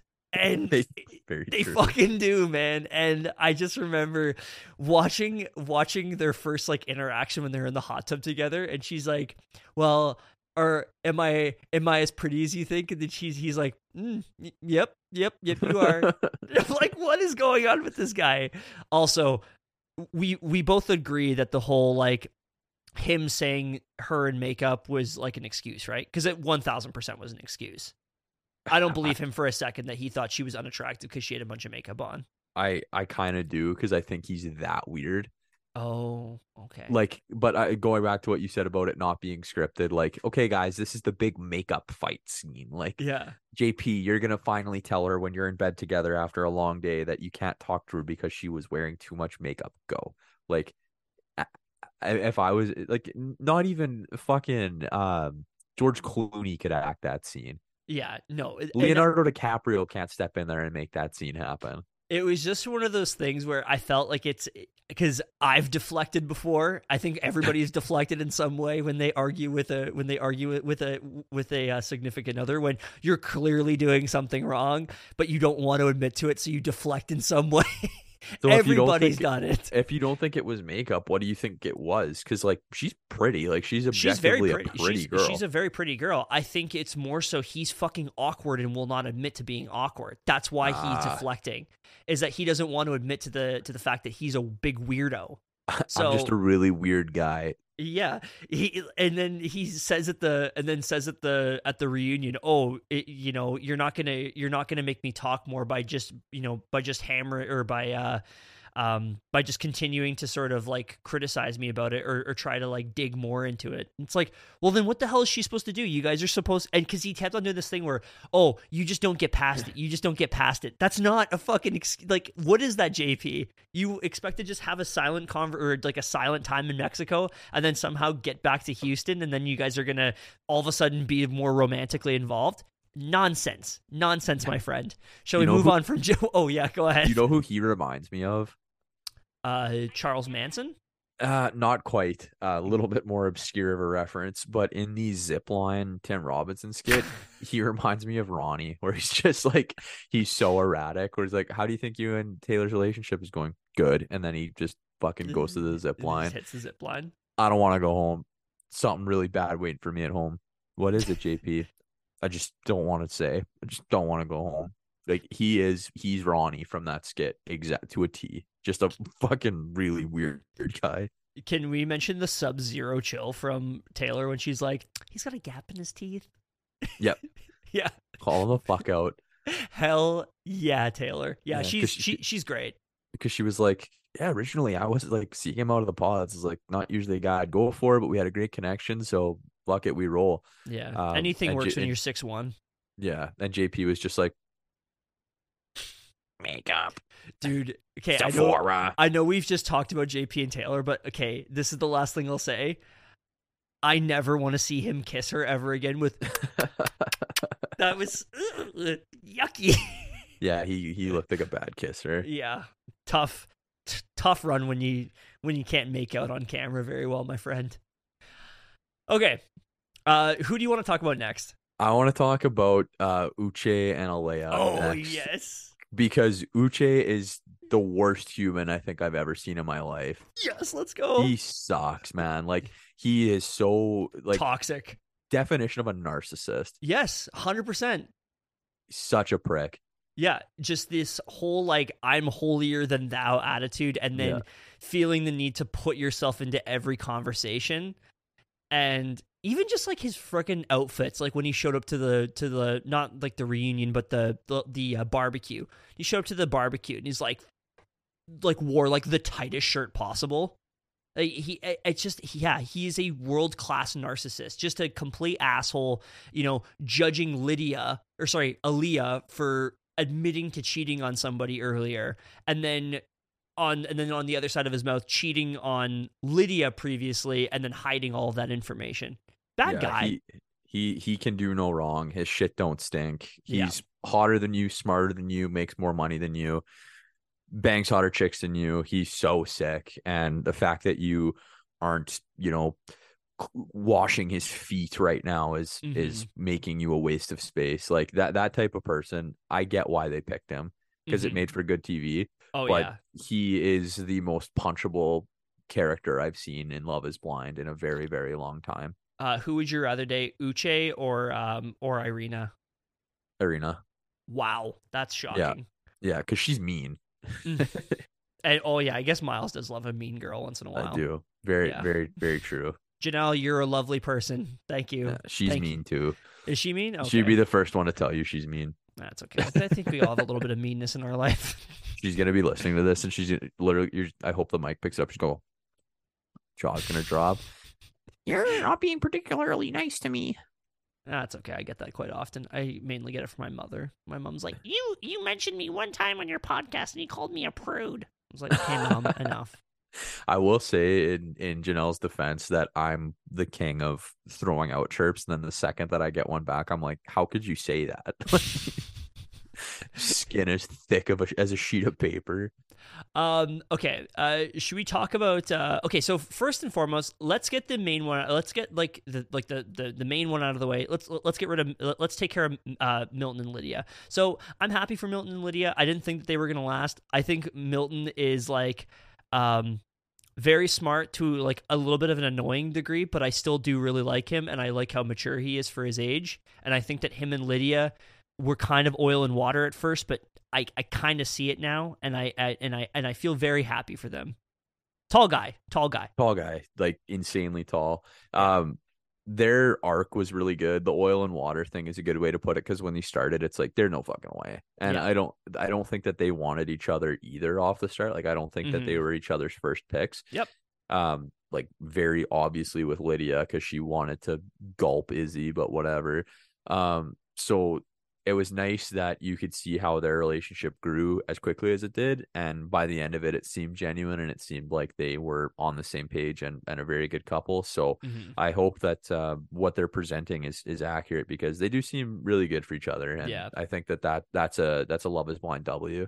Yeah, they're a good like chirping couple. Like they they give it to each other back and forth, and I really like that. I think that's very healthy and a really good relationship. So very good to see. Really happy for Milton and Lydia. They kind of reminded me of Brett and Tiffany from last season, where everything just kind of seemed to work out. There wasn't really any issue. They kind of had to manufacture a little bit of drama at the end of it, but overall it was like pretty steady Eddie.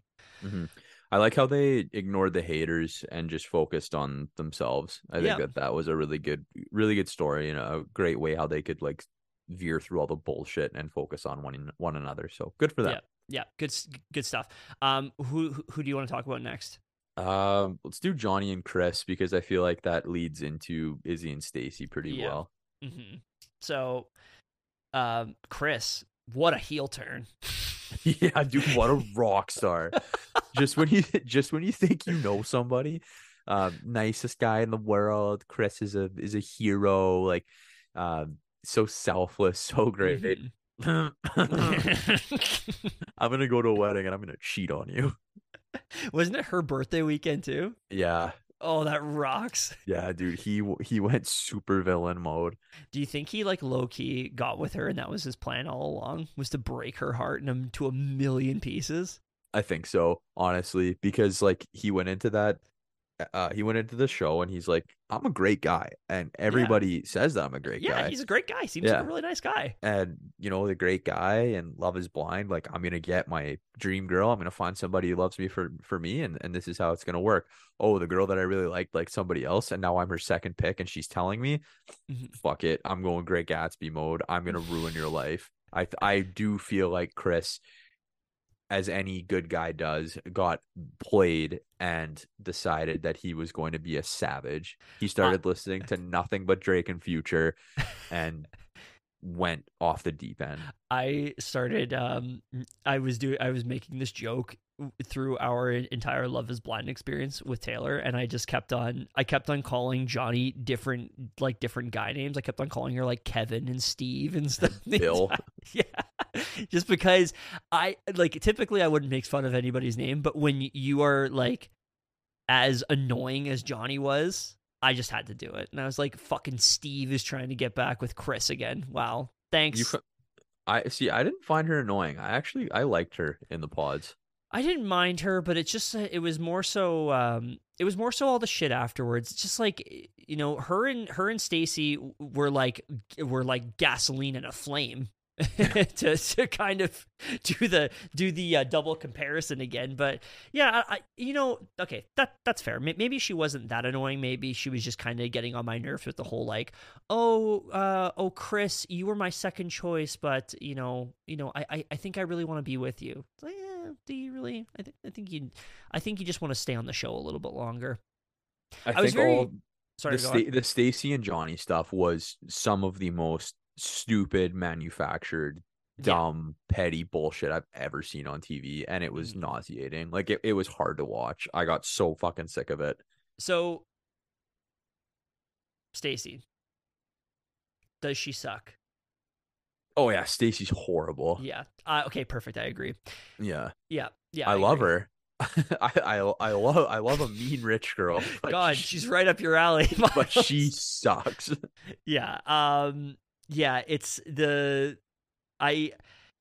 so I'm in a weird place with Izzy because Izzy I really liked for about 90% of the season. I thought Did was you? a really good guy. I did. Okay, Until Different the vibes. barbecue until the barbecue. fair. The barbecue I lost so much respect for him. And it drove me nuts. This whole like having to pop in and like even when he was like talking to Lydia when they first got to Mexico, and he's like he does the whole I just wanted to just make sure things weren't awkward. It won't be awkward if you just ignore it. You don't have to close the book on that conversation Yeah. with Lydia. There's nothing to talk about. She's happy. You're happy. Leave it alone. And it's the same with why I don't know why he had to sit down with Johnny and talk with Johnny and then call her a bunch of names and then say that she was sketchy as fuck. And the best part is how he was like super hammered drunk. Oh, yeah. That rocks. They get back to the condo and he's just absolutely 10 out of 10 and then goes and cries in the closet. Who hasn't been there before, right? He starts like full mouth kissing Stacy. Baby, baby, baby. We just fucking cooked her. Like, Yeah. guys, so toxic and drunk. No, in the pods, I think you could see through right away the bullshit that was Izzy. Like that he was a prick. That he was just the ambiguity around like his career and stuff. And I get how they don't always go about that, but how Yes. he's like, hey, I'm rich, but also like I just He's took a new not. job so that I can Yeah. stay home. Oh, and I have a shitload of debt. Or it's just like, dude, like what kind of like he seems like the kind of guy who's gonna say like, yeah, I'm a really good guy and then cheat on you. Yeah, I do see I think when it came to him in the pods, I think he was just very particular because I think he has a little touch of narcissism in the way that he kind of knows that he's a good looking, tall, jacked guy. So he kind of knows that he can kind of play the field a little bit and he wants to find somebody that is like genuinely perfect for him.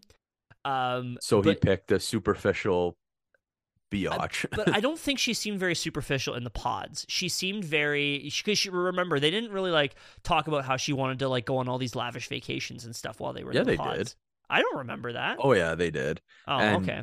You also have to remember too that they talk for like That's true. There's a bunch that you don't see. exactly. So Yeah. like I'm willing to. That's why all of this stuff when you're like, well, it looked like their conversation was good. Like you're telling me JP sat in a pod for 72 hours and talked. I believe that. I believe that right? 100%. I believe the JP Taylor thing 100% because Okay. I know people that can talk on the phone and can do all that shit no problem. Moment they're face to face, it's over. It's Okay. over. Fair, but you're Yeah. telling me that with Stacy, with the type of person she was, that she wasn't like, oh yeah, by the way, my dad's loaded and I'm a princess and he buys me That's fair. $4,000 Yeah, shoes for that's my a- that's wedding. Like fair. that you Yeah. never picked up a touch of that. Mm-hmm. That's fair. Yeah, I see where you're coming from in that. Yeah, I think what was funny about like about Izzy's job was how he was like, I was in business sales, and I just said to Taylor, I'm like, oh, so he's unemployed, is what he was saying. His house, Izzy's house, yeah, dude. his like live, laugh, love vibe. Well, like the frat boy growing up, I thought was Yeah. really funny, but his Joe from You collections box is Funny. so funny. Yeah. I saw where so that whole scene, I thought Stacy was a bit much in that whole thing where she's like Oh, for sure. complaining about him not having plates and all that. It's like, who gives a shit? Like, it's not that big of a deal. Like, the guy doesn't have paper, like, is it a waste of fucking paper? But she's not worried about that. She's worried about, you gotta have plates and fucking silverware and stuff. Yeah. Who gives If a you shit? bring me here, you're not gonna have wine glasses. Like, Yeah. fuck off. Yeah, shut up, Stacey. You guys can just use your silverware, you nerd. But yeah, and then with his whole like with his Lost and Found, he definitely did that as a joke. And I think that he expected Stacey to laugh at the joke because it seems like something that they would laugh over. Like they would joke about that. It would be funny. Yeah. But then when she kind of turned it around on him and made him feel bad about it, and then he didn't admit to it being a joke, he was like trying to tiptoe around it and was like, I don't know, I just didn't throw the stuff away. It's like, man, just admit that you thought that she would Yeah. think it was funny, because that's exactly what I saw. Yeah.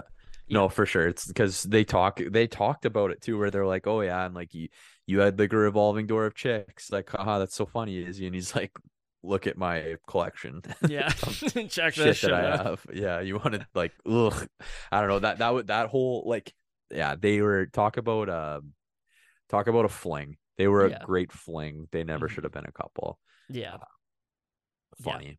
Yeah. But yeah, you Very could funny tell stuff. that wasn't gonna work out. And it's funny. It sounds like they're both like in serious relationships now. So hmm interesting. But I always get a kick out of it on the reunion shows where like, oh yeah, we were engaged together, we were so in love, we were gonna get married, blah blah blah, and then it's like, and now we're the best of friends. Yeah, And now I can't imagine my life without them. Like I just love them so much, and we're friends. It's like, no, you're not. yeah. You do not You text that hate person. each other. You do Yeah. not text that person ever. Yeah, you are a liar. It's pretty crazy that it feels like every season we've had less and less people getting married. Yeah. Like it's pretty wild, because like, who's still together? Like Barnett and Amber are still together. Cameron and Lauren are obviously still together.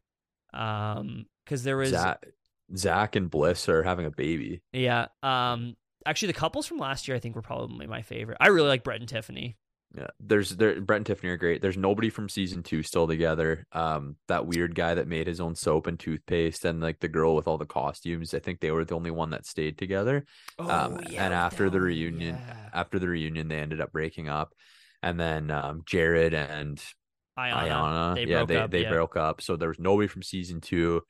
Season 3 was like, I don't think anybody from that one stayed either, because that was your Shane's favorite season. girl. Yeah, and that was your favorite girl, wasn't it? Colleen and Matt.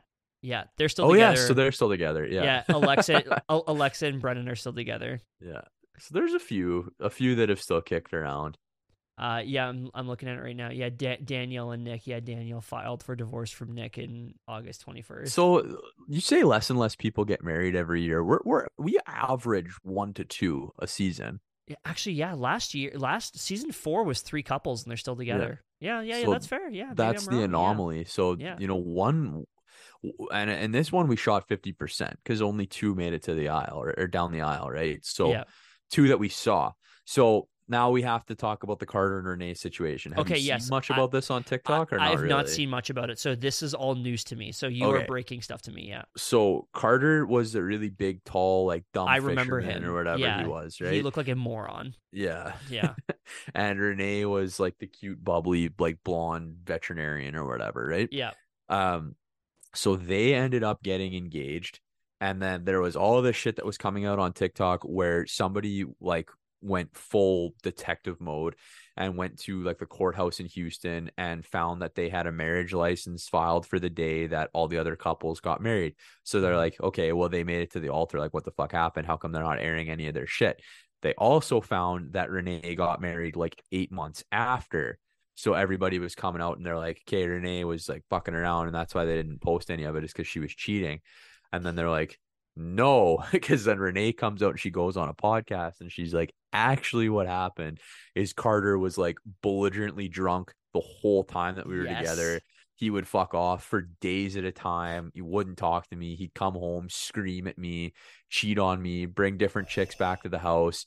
And she's like, I wanted to leave production, but like they wouldn't let me because of like the contract and everything like that. So she's like, so I basically had to like suffer through being with this guy.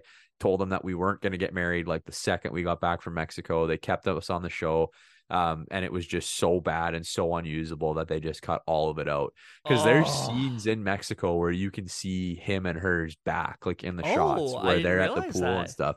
Yeah, somebody on TikTok again went full detective mode and they were like circling them and stuff. So apparently, Carter just went like he hasn't he took a bunch of money from his mom. Like he was like getting pissed off because the show wasn't paying him quick enough, and they don't pay them very much to begin with. But yeah, Yeah. apparently he's just a full blown like man child Scumbag. loser Yeah. scumbag.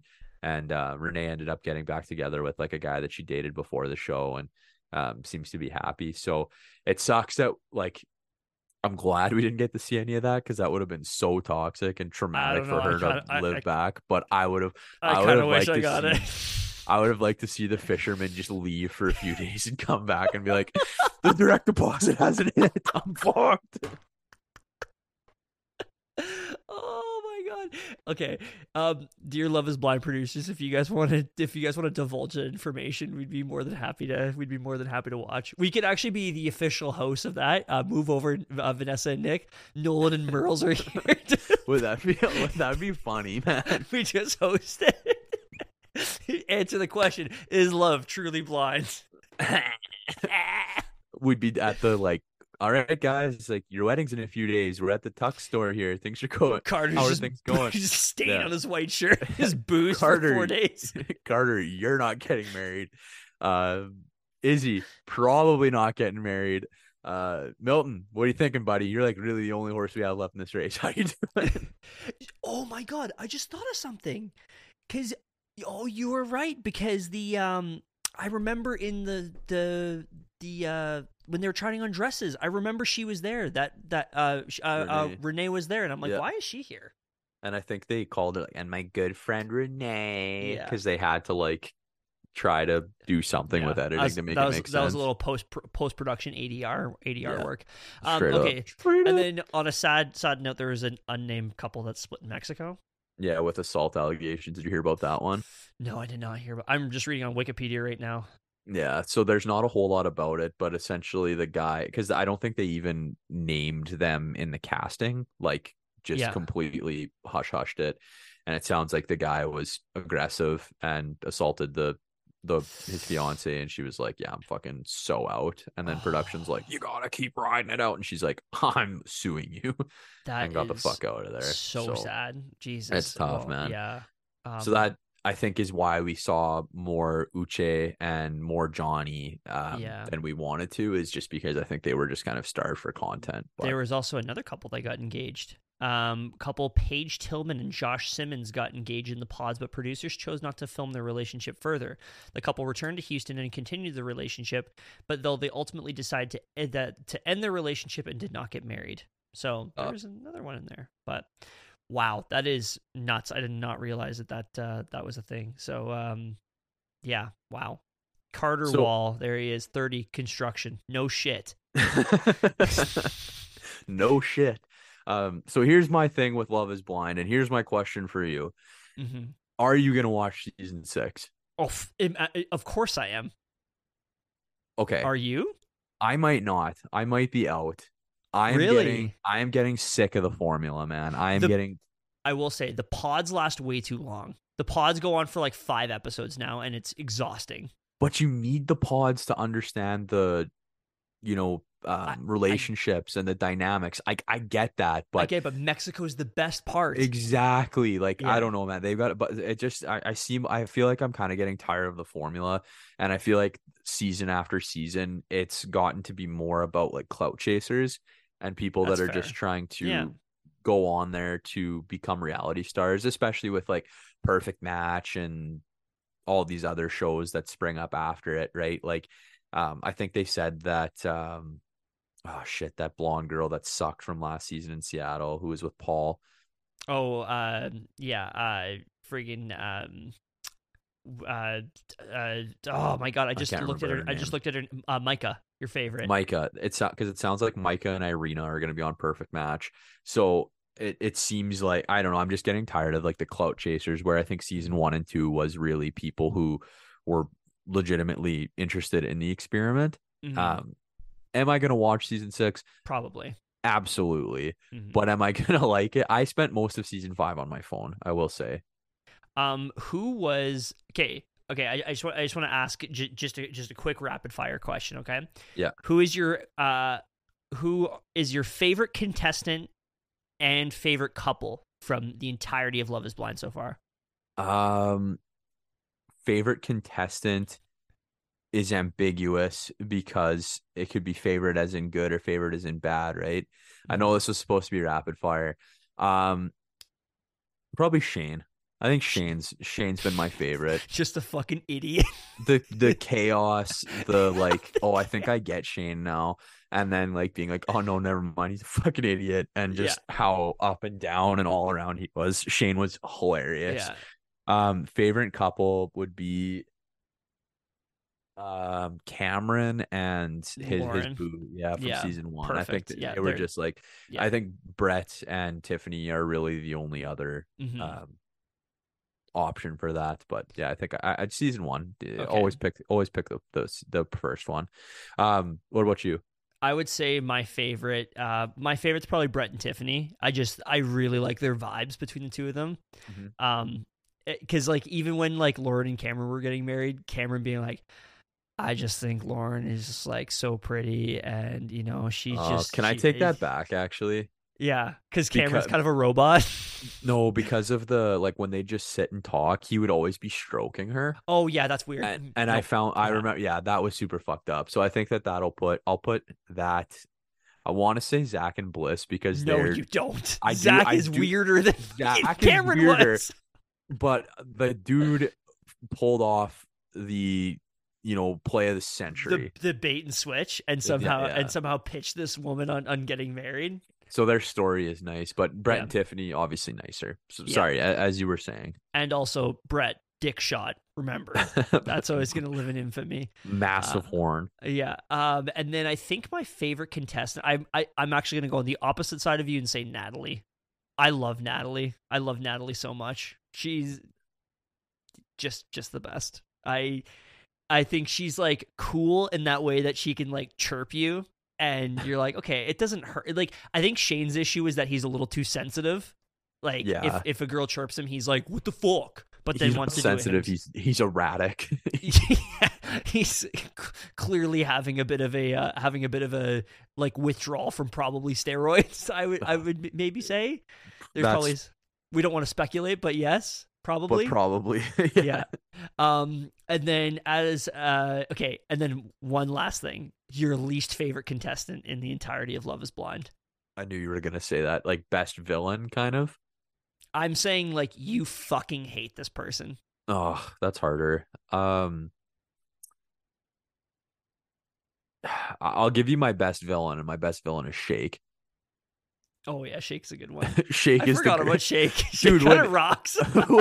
dude, He's like, when him and Deep D broke up, do you remember what he said at the? He was like, well, that's great. Great to hear. Thanks everybody for showing up. Thanks for everybody coming. Don't worry about me. I got reservations at Nobu tonight. And he fucked off.